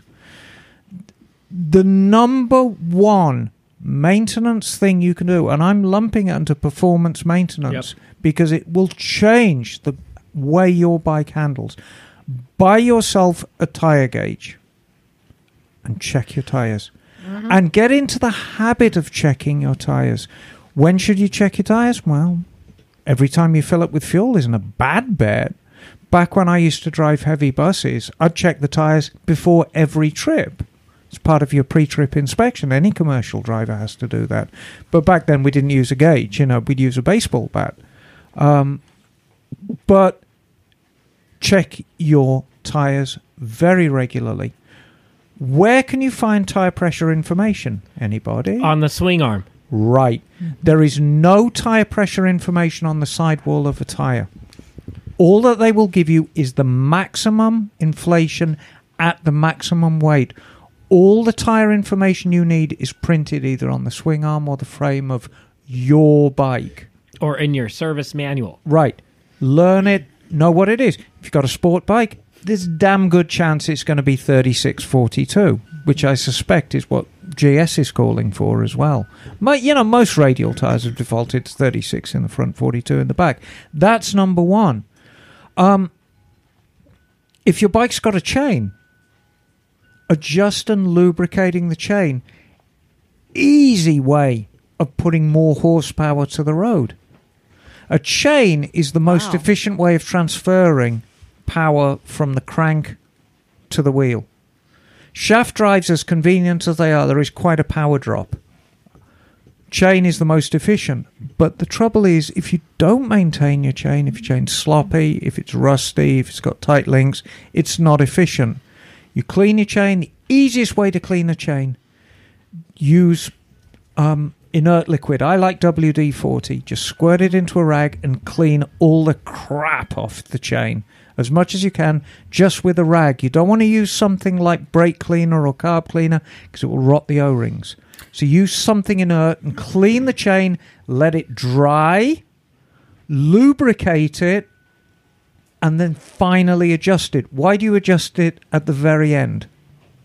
So that it doesn't have any kinks in it? Exactly. The cleaning, the lubricating, hopefully all the tight spots and the kinks, so you get a true adjustment at the end.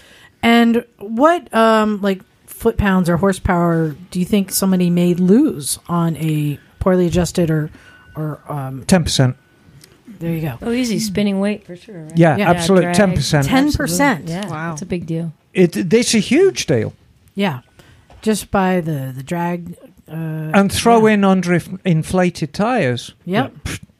Now, something thankfully we don't have to deal with a great deal here in California, but certainly where places where you have four seasons, keep an eye on your brakes. There's a lot of moving parts in the brakes, and the front calipers are kind of front and center. So any road salt, any moisture is really going to be driven into those calipers. If your brakes are dragging, care to take how much power you're going to lose? There's another 10%. Oh my gosh. Yeah, easy. Well, you also get just a lot of brake dust in general and just crap on all those on the pistons and just taking it off and cleaning them with a brush or whatever. Exactly, just cleaning everything, making sure everything's moving as it should. I know a lot of people are very, very reticent about getting involved with the brakes on their bike. But knowing the system and knowing how it works and knowing sufficiently to be able to get the front or the rear wheel off your bike and spin it and recognize if it's binding. Yeah. And knowing that's a problem, that's really going to help you. Well, and on the flip side. Yes. Brake fluid. Yes. Yep. This is something that I think I'm becoming more and more of a proponent of. And you know what? I have to do it. You've come a long way, Liza. To the KTM 990 because I'm like, this is coming up next. Right. Flushing out the brake fluid. Now, why should we do this? And I'll tell you why. Brake fluid is hygroscopic. We've talked about this many, many times before. There's moisture in the air, particularly on the coast where we are here. There's high proportion of moisture in the air. Brake fluid actually pulls it out of the air and stores it inside itself. That is why whenever you look at the master cylinder of an older bike, you see all this white crust on there. And it's all the moisture that's being held in the old brake fluid. How can we tell if brake fluid's fresh? Well, it should be either clear or nice PP colour. And not like you've got an STD PP colour, but just like nice clear or slightly yellow colour. When it begins to look like beef soup, you get that shit out of there. So on a bike like my 990, yes. Jocelyn, did you ever flush the brake fluid in it? Yes. You did? Because she's smart. Probably not right before I gave it to you. It's been years since it's been done.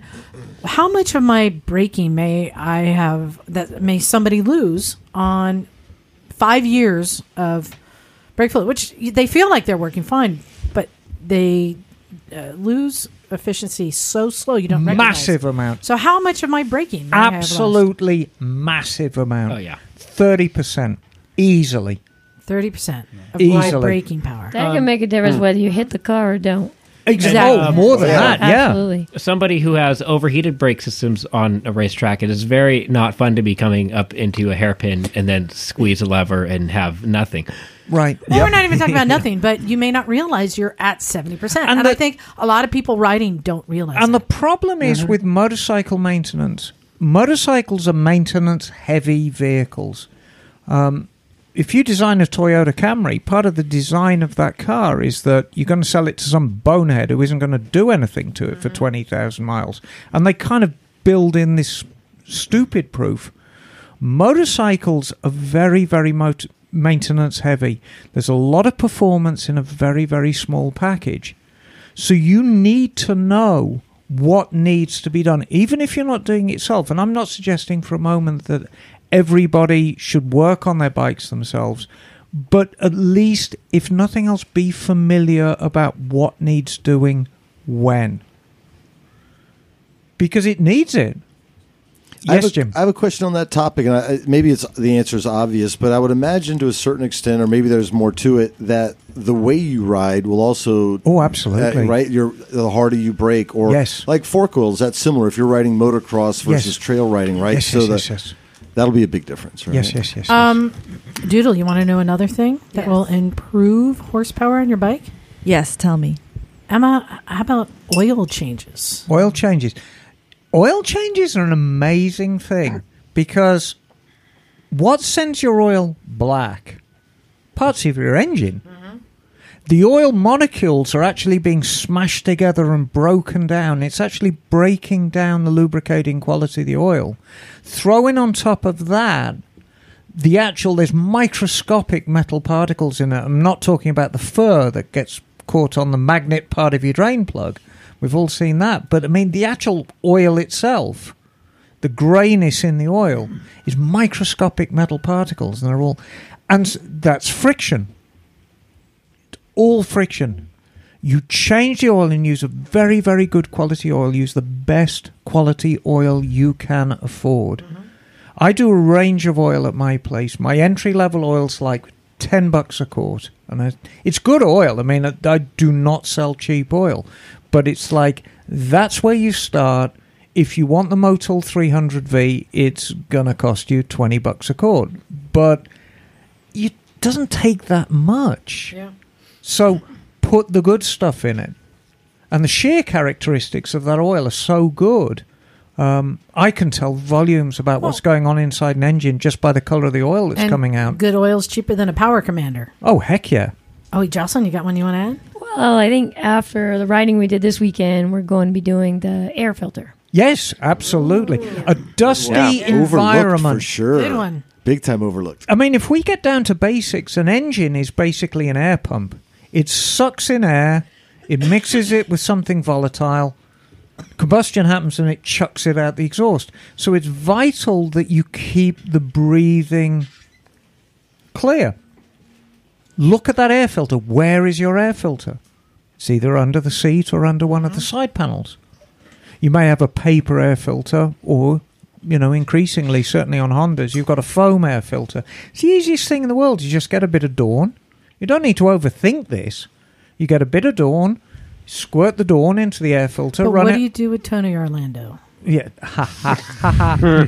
Run it under a warm faucet. Just,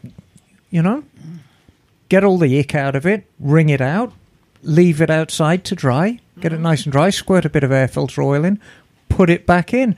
Or if you haven't got air filter oil, just normal engine oil.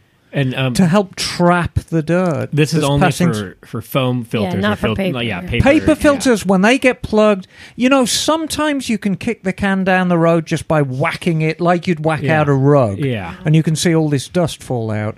But most times these days, bikes are built with this reciprocating engine breathing system in them, in that the engine breather goes into the airbox. So the airbox is always full of sort of oily air. Yeah. So instead of getting dusty air filter, now you've got dusty, oily air filter, which sticks to the fabric. A good trick for those paper ones. Emma's always leaving her purse around. Yes. Yeah. So I just go in there when she's not looking, and I grab her hairbrush, and you can use that on the paper ones. Just brush it out. It just gives you good. Yeah, that's right. She does. I got another one. Charlie mentioned this, and I think Jocelyn, as somebody who's ridden race bikes and adventure bikes and everything in between, I think you'll agree this is very important. Suspension. Absolutely. Yeah. And how often should people be changing the fluid in the suspension in the forks? Well, unfortunately, is that something that degrades? Yes. Okay. Very much so, and especially on stock bikes. See, all bikes are made to a price. Even mighty GS 1250s, they're made down to a price. They have to be. It nobody buys Money No Object unless you're Keanu Reeves. So where are you going to cut costs? You really don't want to cut costs on fit and finish, because if it rains and your bike goes red rusty, that's not very good. You're certainly not going to cut corners on performance, because who wants a slow bike, right? Brakes? Really? No. So what's left? Suspension. Seats. Good Lord, yes. Well, I know. And suspension. Seats and foot pegs. Virtually all bikes leave the factory with upgrades necessary to the suspension. Now, Doodle was mentioning a Triumph Thruxton, and Triumph Thruxton do this marvellous thing called Triumph Thruxton R, which they tout as saying, oh, it comes with Öhlins suspension. And it does, but it ain't quite Öhlins. It's made by Öhlins, but it's made to a very, very dumbed-down specification to a Triumph price point. So, yes, it's got Öhlins, but it's still Öhlins built down to a price. So every bike on the road can certainly use suspension upgrade. Fork oil is quite interesting stuff. Have you ever wondered why it smells so bad when it comes out? Fish. Oh, what does it come from the glands of a beaver? There's It a is bad actually joke in no. It's still based on fish oil. Yep. Oh, really? Still to this day? Still to this day, Oh, the wow. best fork oil is best on on Captain fish oil, Ahab. and it's all about lubrication. Yeah. It's all about overcoming stiction within forks, Right, which is right. the enemy of suspension. Yeah. And WD-40 I mean, as there's well. very, very good synthetic fork oils now, but the traditional fork Yeah. oil, which is still, you would get it everywhere. And a lot of people still like using the traditional stuff, me included. It's got fish oil, but boy, does it stink when it comes out.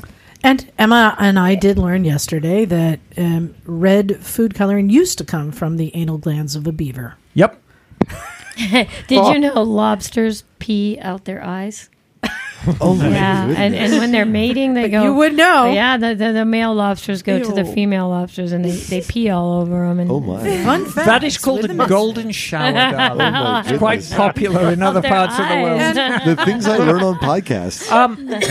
And I wanted to add, we talked about chain maintenance. Yes. There's other drives, and I want to remind people, if you have a drive shaft, Right. changing the oil in. I think that's something that people Oh, don't do enough. absolutely. Will, Yep. again, less friction. Yep. So more power to the wheel. And if you have a belt, that's probably the least It's. I maintenance. mean, it's the least But maintenance. if it's too tight, it can be Right. causing unnecessary Yeah. friction. And you know, I gotta tell you, Harley like having their belts done up tight.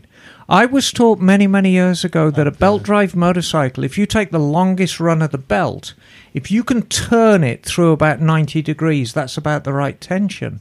Oh, wow. But Harley like them a lot tighter than that. And if you actually spin the wheel of a large Harley, you can see there's quite a bit of friction through the belt, but it obviously works well.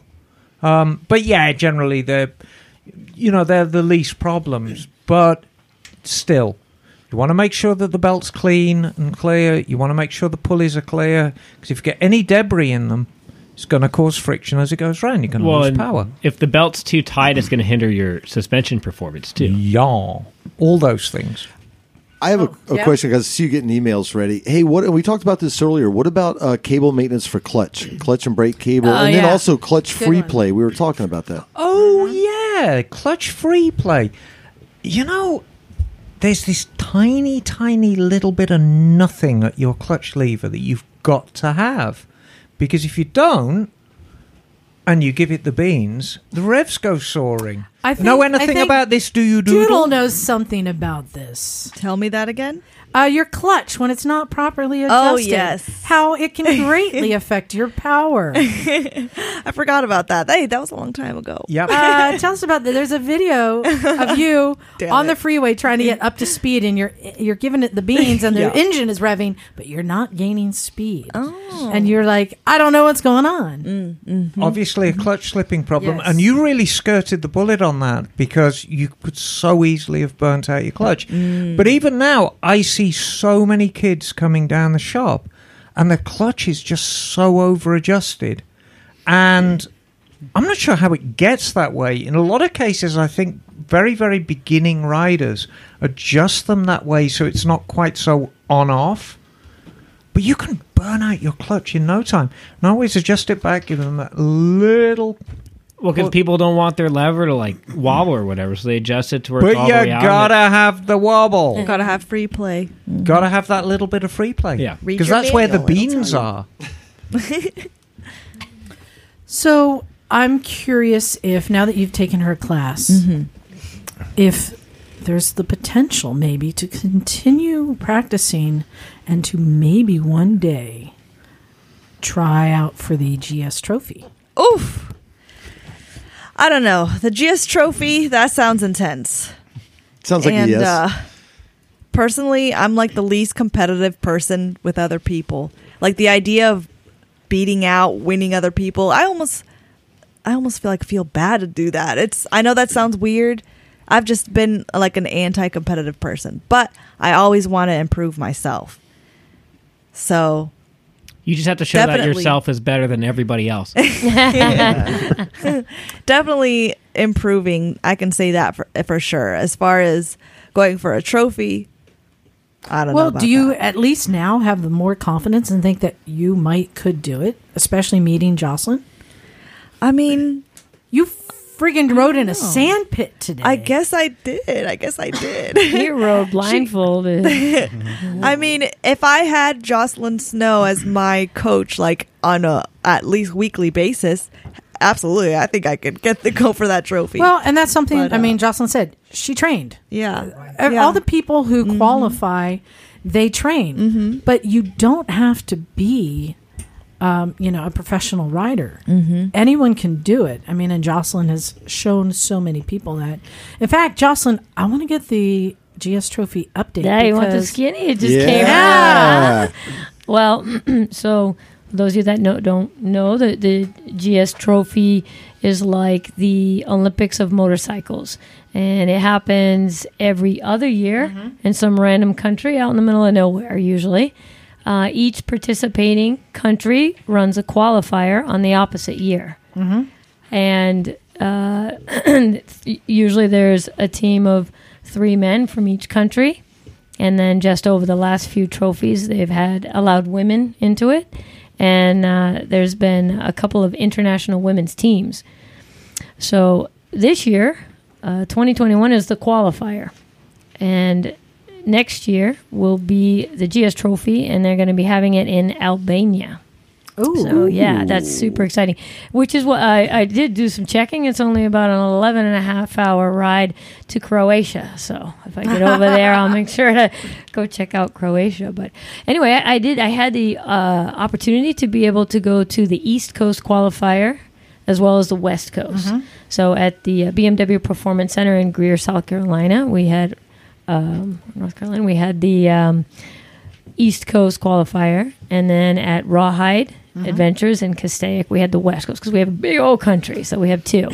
And there was a couple of days of eliminations, and then on the final day, a course is set up that is very identical from the East Coast to the West Coast, so that they can be scored correctly. And then just a couple of days ago, they announced the 3 top men. Taking the 2 qualifiers together. So these 3 guys will be going off to Albania. And we had Jim DePlease. Yep. Very talented. Corey Call. That guy, stole the show. And Ben, I think his last name is pronounced Phaup. Phaup. With Ben. Yeah. My only comment with those 3, I think Corey needs to grow a beard. Are you sure? Are you sure it's not Andre Laplante? For Team USA, no, it's Ben Phaup. I'm pretty sure, unless somebody couldn't make it and that they was replaced it. USA West winners. Okay, so this was USA West, and then there's the men's Team USA. So you had the USA West. Got it. Right? So they had 3 men from the East, 3 men from the West. Got it. Then they took all the guys together, and they took the top 3. So those 3 guys that I mentioned, they'll be going to Albania. So congratulations. Yes. It doesn't stop there. Yeah. No, so then the ladies. Yes. Now, in the past, they have had as many as 2 women's teams. Right. So the first year women were allowed was the trophy in 2016, which I believe was like Thailand, right? Mm-hmm. And that year, women didn't necessarily compete the same way to get on the team as the men did. They had to do like a video and post it online and see who was more popular, whatever. I don't know. So I had heard about that, and I just bought my adventure bike. Remember, I had that thing barely for a few months, not even, and was still trying to figure it out, the GSA. And then somebody told me, well, you need to go try out for this GS trophy. And I was like, oh, that's interesting. And they said, you know, it's pretty awesome, but women were just allowed last year. Now all of a sudden they got my attention. And I'm like, wait a minute, what? And but this year, so this was 2017 was the qualifier. This year they said women are going to compete head to head against the men, everything the same. So I was all in. I'm like, bring it on. This sounds cool. And that's when I started training. I had 2 months to before the qualifier to figure it out. So that was every single night after work, every single weekend, and made it to Mongolia, which was amazing. It was the most amazing experience in my life. And Doodle, you mentioned competition, but I got to say, you know, we get to Mongolia and here's all these riders from all over the world, and when everybody arrived, we're all having so much fun, and it was like the competition's out the window almost. It's the camaraderie and you know, learning each other's cultures, and everybody has the same passion for riding as you do, and we're all here to just have a good time and explore this neat country, you know. And that really is what it's all about, and BMW advertises that as like the spirit of GS, you know. So, but what they're doing, which is completely new this year, is the way we did it is we had the top 2 women from the country. We got to go to a women's qualifier. So when we went down to South Africa and we competed with all these women from all over the world. The last trophy, which was in New Zealand, they had all the women went down to Spain and they competed to get onto the team. And you can only do this once in your life. Once you make a team, you never get to do it again. And I was fortunate enough to be able to go again in New Zealand as a host. So you did a great job. You and Sean are so fun together. I was so shy. But hopefully we'll be able to go to But you're Albania. a great cheerleader, too. That's the most important thing to me. I mean, it's really about encouraging others. And I got to be honest, I really enjoy being on the other side, you know, of the fence, if you will, and encouraging, you know, and cheering on the riders and competitors as opposed to being one myself, you know. So although I do like to be, you know, I have competition in me for that, it's just so much more fun watching everybody. So this year, what Motorrad is doing is they're taking the top 2 finishing ladies from each participating country, will combine their scores. When all of the countries are done with their qualifier this year, they will look at all the ladies' scores. And then they will take the top 6 teams, 6 ladies. Okay. So we had 2 teams of 6. 2 correct. teams of 3, okay. Well, no, to make teams of 2. Oh. Because this year they're going to run a women's trophy and a men's trophy, all doing the same stuff, but the women will be competing against the women and the guys will be competing against the guys, which will be really, really interesting and really fun to see. Oh, that is cool. Yeah, it will be. Yeah, so Gala Van Schip made it. She's a sweetheart. She's been trying now for the last couple of qualifiers. It was really great to see her make it as a top finisher. And Candy Spangler. Yeah. She also came down to the ranch and trained with me for a while. And I mean, she's an amazing rider. She's a 5'1", 5'2", or something like that as well. She's short, really skilled, and she cleaned house down there in Castaic. So hopefully our 2 U.S. ladies will have a score combined that will put them on a team, and I'll be able to see them in Albania. That'll be really cool. And best place for people to keep up with this? You know, there's the BMW Motorrad site itself, the website. There's various GS Trophy sites as well. Facebook, if you just get on there. Yeah, GS Trophy groups. Trophy, everything, yeah. And I remember when I went, there wasn't a lot of stuff online, but it's getting to be more and more popular. And so you can find pretty much, you know, anything you want. Facebook is a big one for sure. Bagel, have you thought of starting the Vespa Trophy? That is very tempting. I know, and right? I really would like to see a lot more Vespa Cross in the U.S. I bet you would. Yeah, it hasn't really taken a hold over here yet, but I think there's potential. So, Jocelyn, would you let him come down with his Vespa to practice on your track? Only if I get to ride one. Oh, hell That yeah. sounds like a lot of There fun. it is. Hey, I got a quick question before Nice. we move on. When people are qualifying, what's the one thing that people have most trouble with? Like, what gets the most people in the qualifying events? Because they're all so wild. And then is there something that you are like, what's the hardest thing for you now when you kind of do some of those drills? Yeah, so when they're qualifying, let's talk about like the course that they set up that was equal for the East Coast and the West Coast. It consists of a parallel log of some sort, and basically, let's back up. First of all, you're riding a bike you've never ridden. So while you're doing the elimination, you're riding your BMW. I believe it's like a 650 or higher CC. And if you make the cut to the final day, then you're riding a bike you've never ridden before. Someone else's. It's the BMW's Motorad's 1250. And this bike is parked, directly in front of a parallel log, like you did today, Doodle. All right? She nailed it, too. And you slam your helmet and gloves on, and you run over to this bike, and you jump on this bike and start it, and exactly 2 feet in front of the front tire begins the parallel log. No time to ride the bike around, get used to it. How does the clutch feel? What kind of clutch play do you have or don't have? What's the throttle like? The motor like? No idea. And even if you have the same exact bike, it's what it is. You get on someone else's bike, it feels a little different. So without giving it away, because there's still some countries out there that are going to be having their qualifier. There is the difficult parts are the full lock. So it's a full lock, and I won't say exactly what the exercises are, but I can tell you the bike is in complete 100% full lock and immediately turned left lock, right lock, left lock, and you need to ride the bike. So that involves counterbalancing, which Doodle learned today, her barely soaking wet with all her gear on, 109 pounds, to counterbalance that 550-pound bike. You are, hanging out to another neighborhood, right, on the opposite side. For people who don't understand what you're saying, full lock refers to as far as you can turn the handlebars before that stop hits. Yes. Okay, and then, which is not a big deal, I would say, on a dirt bike. You can do that. But when you get into the big GS or the big 500-pound adventure bikes, it's scary when you run out of turning power. That was the thing that stopped me from doing the roller coaster.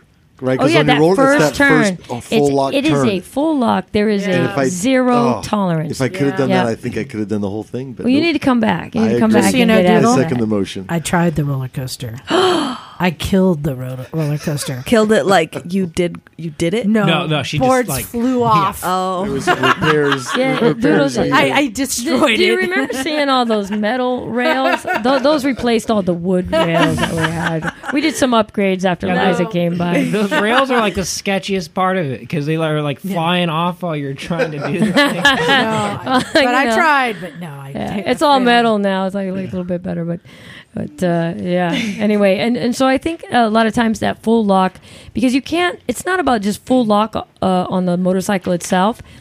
You're making an extremely tight turn, so you need to also push the bike down. So, for instance, if we're making a left turn, we're full lock left. We're now pushing the bike down left, low to the left ground. All of our weight is going on the outside peg, which is our right. And I mean all of our weight, everything we have, to get that bike to turn around in a tight spot. And I think that's where a lot of people struggle. And of course, it's about where you look. It's almost like road racing, Charlie, where you start your corner and you're looking over your shoulder all the way behind you in order to get that bike to spin around. And a lot of times when you're at these events, imagine people following you around with a camera. Oh, dab, dab, dab, screaming. And people are, the officials are rolling around and they're down on the ground and they're, touching your tire while you're riding. And you're trying to ignore all that and look for your target.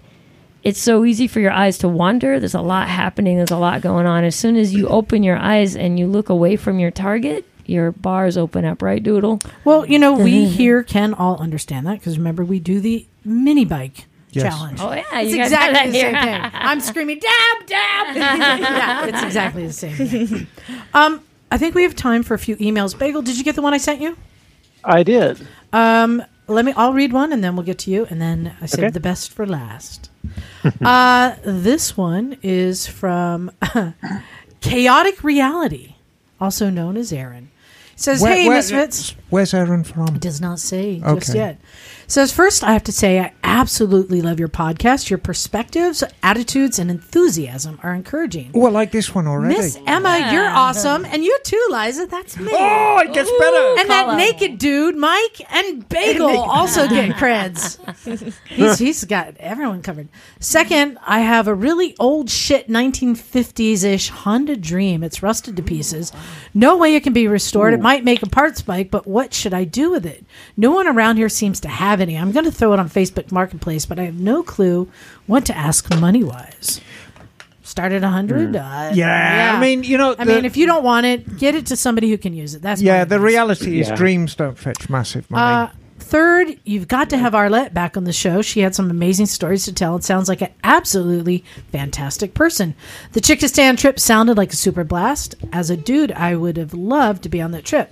Fourth, I'm really interested in this Pakistan trip for the rest of us. That's Stumpistan. I do the women's trip, and next year, Stumpy John is going to be leading a co-ed trip.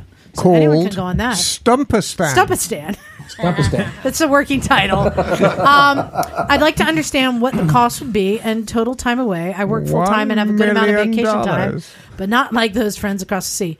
We're still working on the price. I'm guesstimating right now, John, about $3,700 because we are adding a track day into it in Pakistan. Ooh, is it dirt or all of the above? It's everything. It's all the above. If I didn't tell you, Jocelyn Moyne is bringing motorsports to Pakistan, and he has built a paved track and a dirt track next to each other. Wow. He's got go-karts, he's got Honda cars, he's got race bikes, he's got dirt bikes, and he's got a rally truck course there too. Oh man, a rally truck. I bet he'll even let you. We are drive going. The bulldozer. They just had a drifting competition build your there. own ramps. He's building. He's bringing motorsports back. They're doing everything. Wow, that's awesome. So we're adding time in there. So I think about $3,700. And I would say, even though the trip is only going to be like 2 weeks, take 3 weeks off because you got to have travel time and recovery time. It'll be 3 extra days to go to his place. Yeah.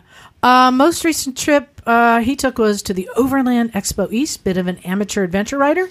But he got to take Bill Dragon's dart course. It was epic. Riding home with a shift lever was a bit more difficult, but well worth the trouble. Do you know what that means, Jocelyn?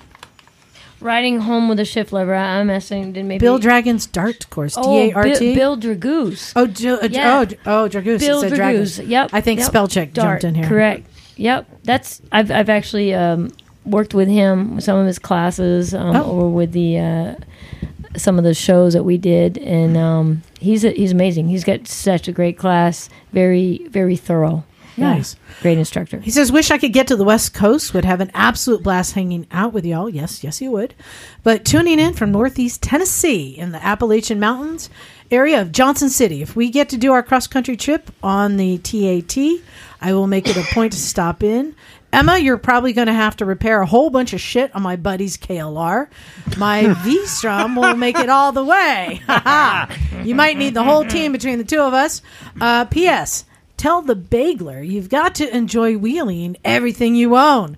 A little body work's just going to make a little improvement and story, especially to a scooter.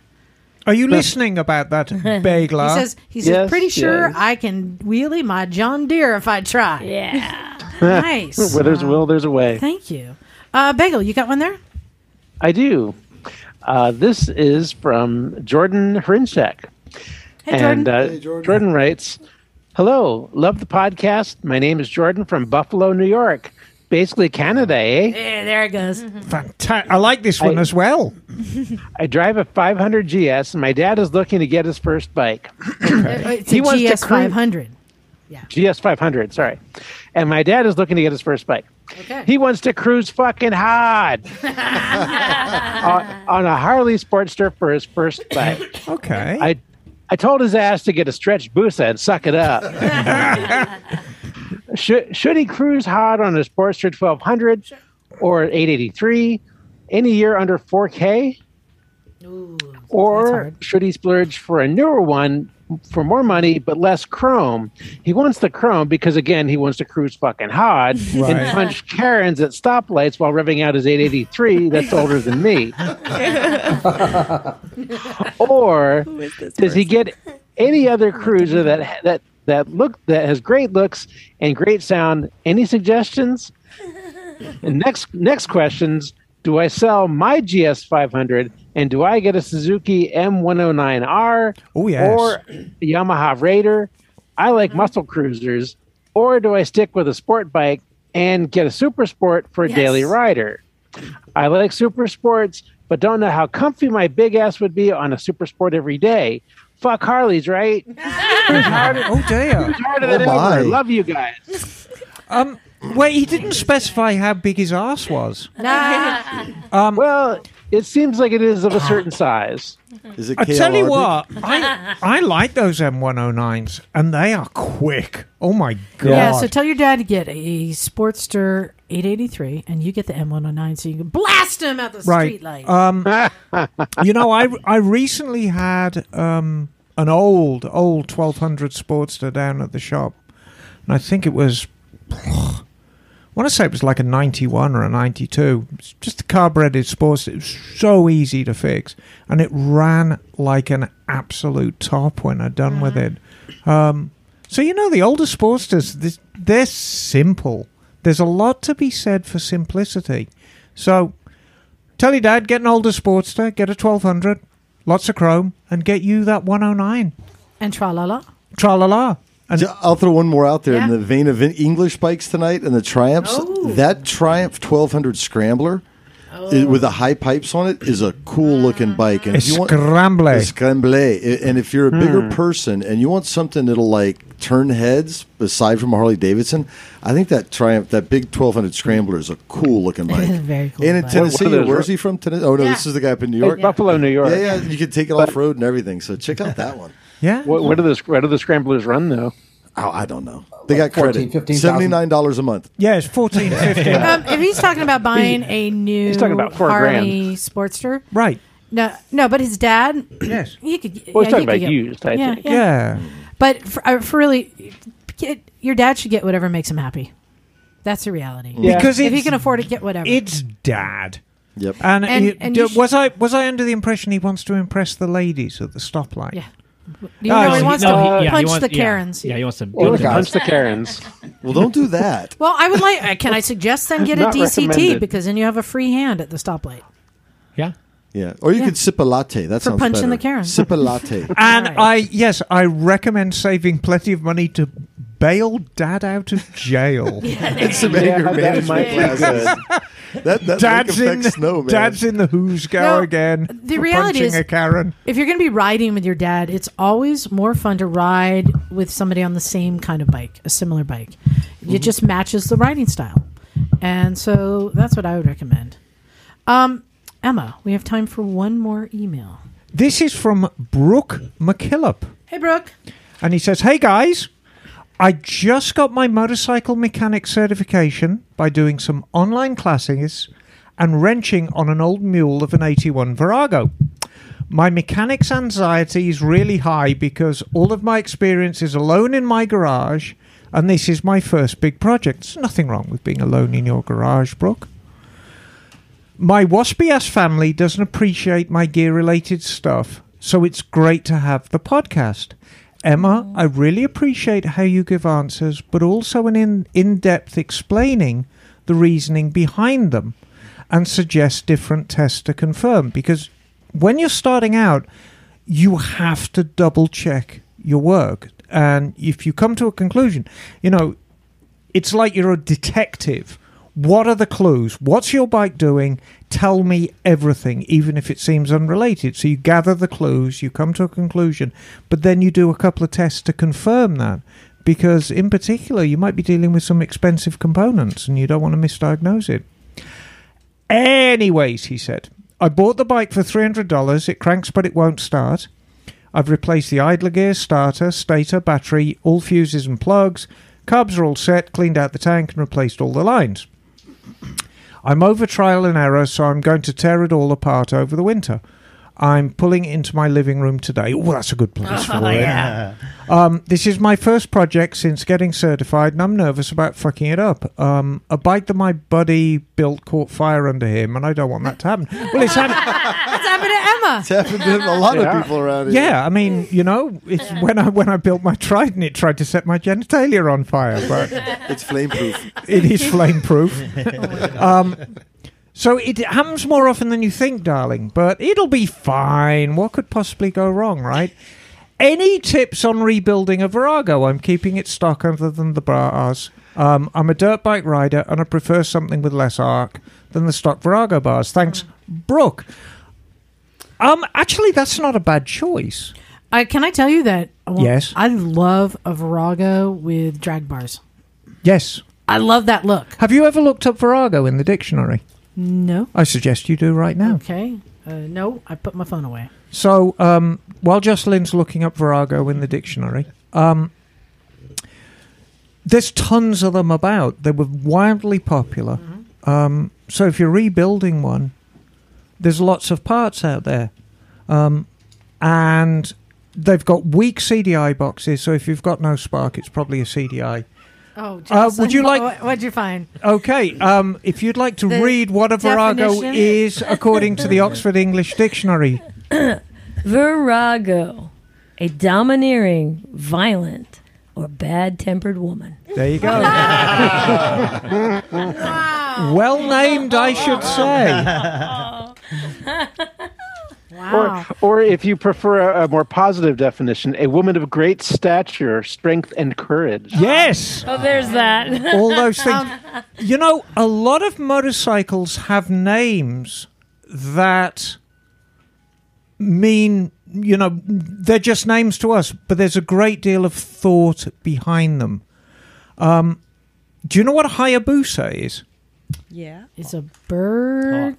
It's a bird that specifically preys on blackbirds. Yes. And the Hayabusa was Suzuki's answer to the Honda Blackbird during the horsepower wars. Funny. And Suzuki chose that name very, very carefully because they wanted to show that this bike was a blackbird killer. That's interesting. And did it? hey, Jocelyn, while you're in there, can you look up KLR? See what the definition is? God, cockroach. My phone just crashed. So there is a little quirk with Viragos, especially the early ones like the 81. When you strip down the carburetors, the jet design for the idle and main circuit is exactly the same. Ooh. And so it is very easy to mix up your idle and your main jet because they look exactly the same. And the only way you can tell them apart, because invariably they're not stamped. Kahin didn't always stamp the jets, is you hold them up to the light and the main jet's got a big hole and the idle jet's got a little hole. And you need to make sure, okay, the main jet lives underneath the needle and the idle jet lives in front of it. So you need to know jet sizes and where they go. So as long as you don't get your holes mixed up, which is an extremely good analogy for life in general, you'll be all right, mate. Enjoy your Virago. Very important. And when it comes to the bars, I like drag bars or T-bars. I think those look great on those bikes. I'm a great fan of good old-fashioned Z1 bars. I call them armchair bars because, it puts you in the sort of classic sitting in an armchair position. They're just... No. So Z1 bars are flat. They go up at about 4 inches and then just go flat, like flat track bars. Oh, yeah. My absolute favourite riding position. You put them position. on all your bikes. Like the old Triumphs, like you're going across country. Yeah, flat track bar. They end up on all of my bikes. I think we all end up with those on our bikes, don't we? Yeah. Big wide handlebars. Yeah, exactly. Doodle, Yes. you made it. I made it. You made it through the podcast. You made it without embarrassing You had no yourself idea or what you're anybody getting else. yourself into. Are we sure about that? What'd you think? I made it. Are you coming back? You want to come back? Yeah, you want to come back?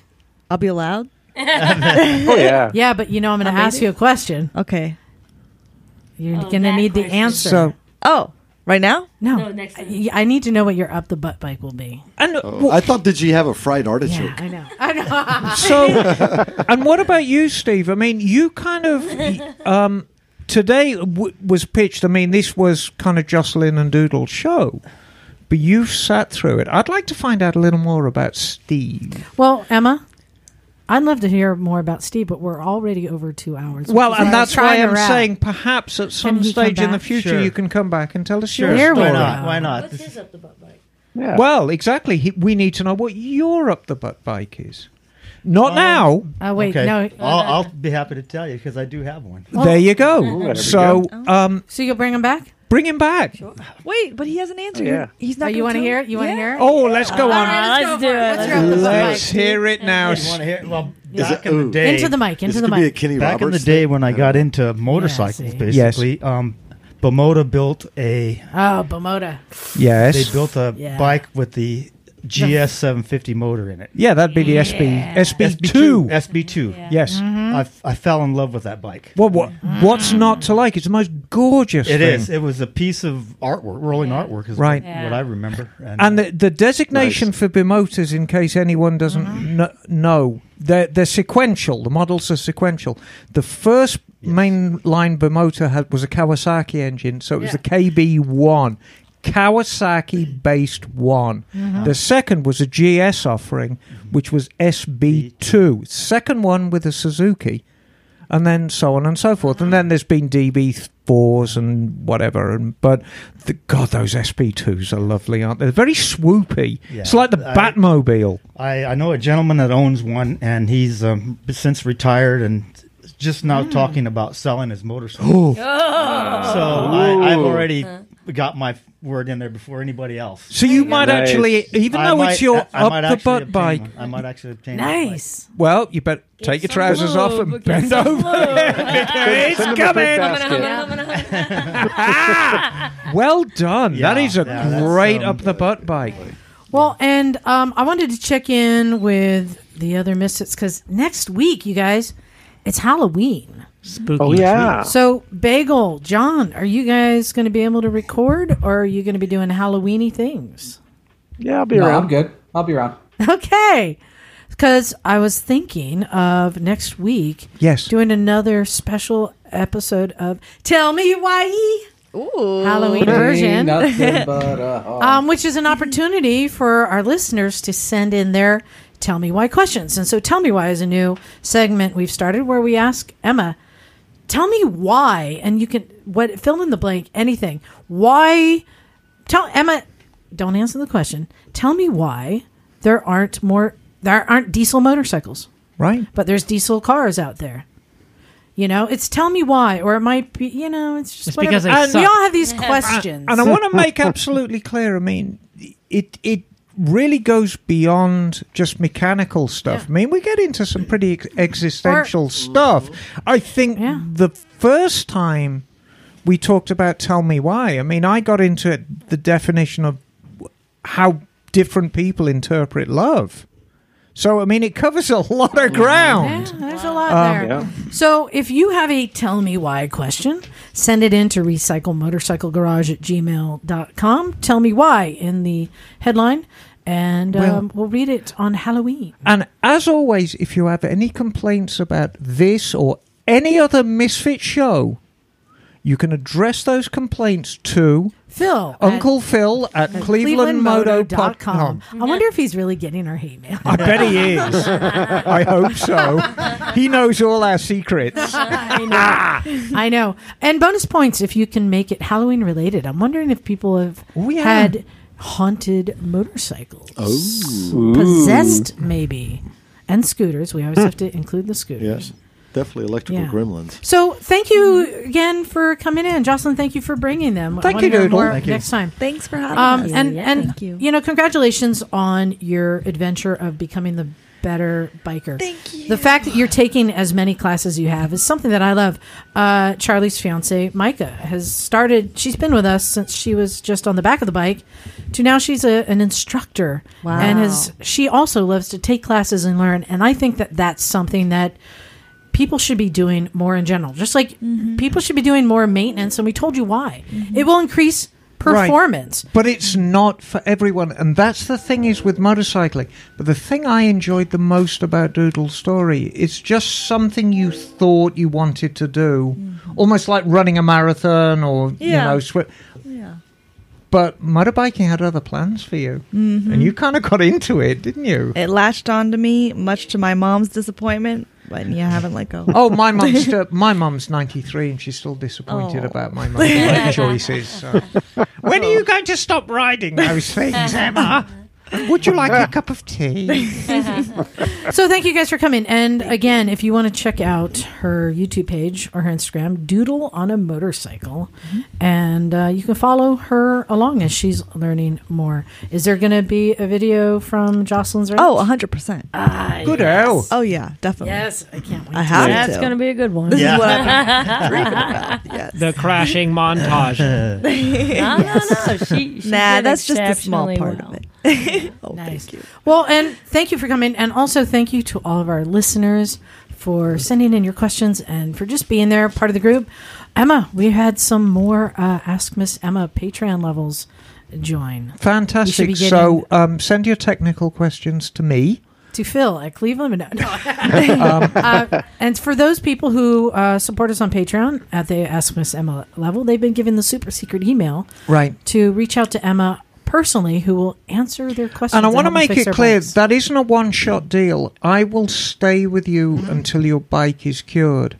And sometimes I've been able to answer an email and somebody will say, that got it. It's great. Sometimes we've gone backwards and forwards 10 or 15 times. Yeah.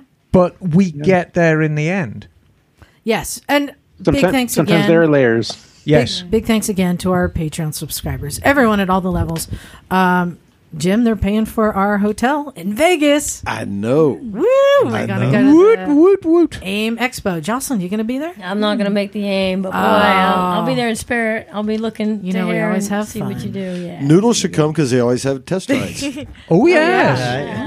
And Liza, It's in Vegas. Liza's got the gambling shine. Last time she won like $1,800 playing slots, $3,000. and we And we then you had had a the best $3,000 dinner. meal. Yeah. I got a KTM dirt bike playing craps. It was like What? Yeah, I won like $6,800 playing craps. Wow. I started Nice. with 120. She's my gosh. so cool. Yeah, And if you want to buy it, it's for it's sale gonna right be now. for sale next week. there it is. So thanks, everyone. I think we're ready to get out of here. We do an outro. You're going to figure it out. It's real easy. Thanks, everyone. This is Liza. Charlie. Carolyn. Jocelyn. Emma, darling. Steve. Naked Jim, son. Bagel. Stumpy John. And we're out of here. Cool. Cool.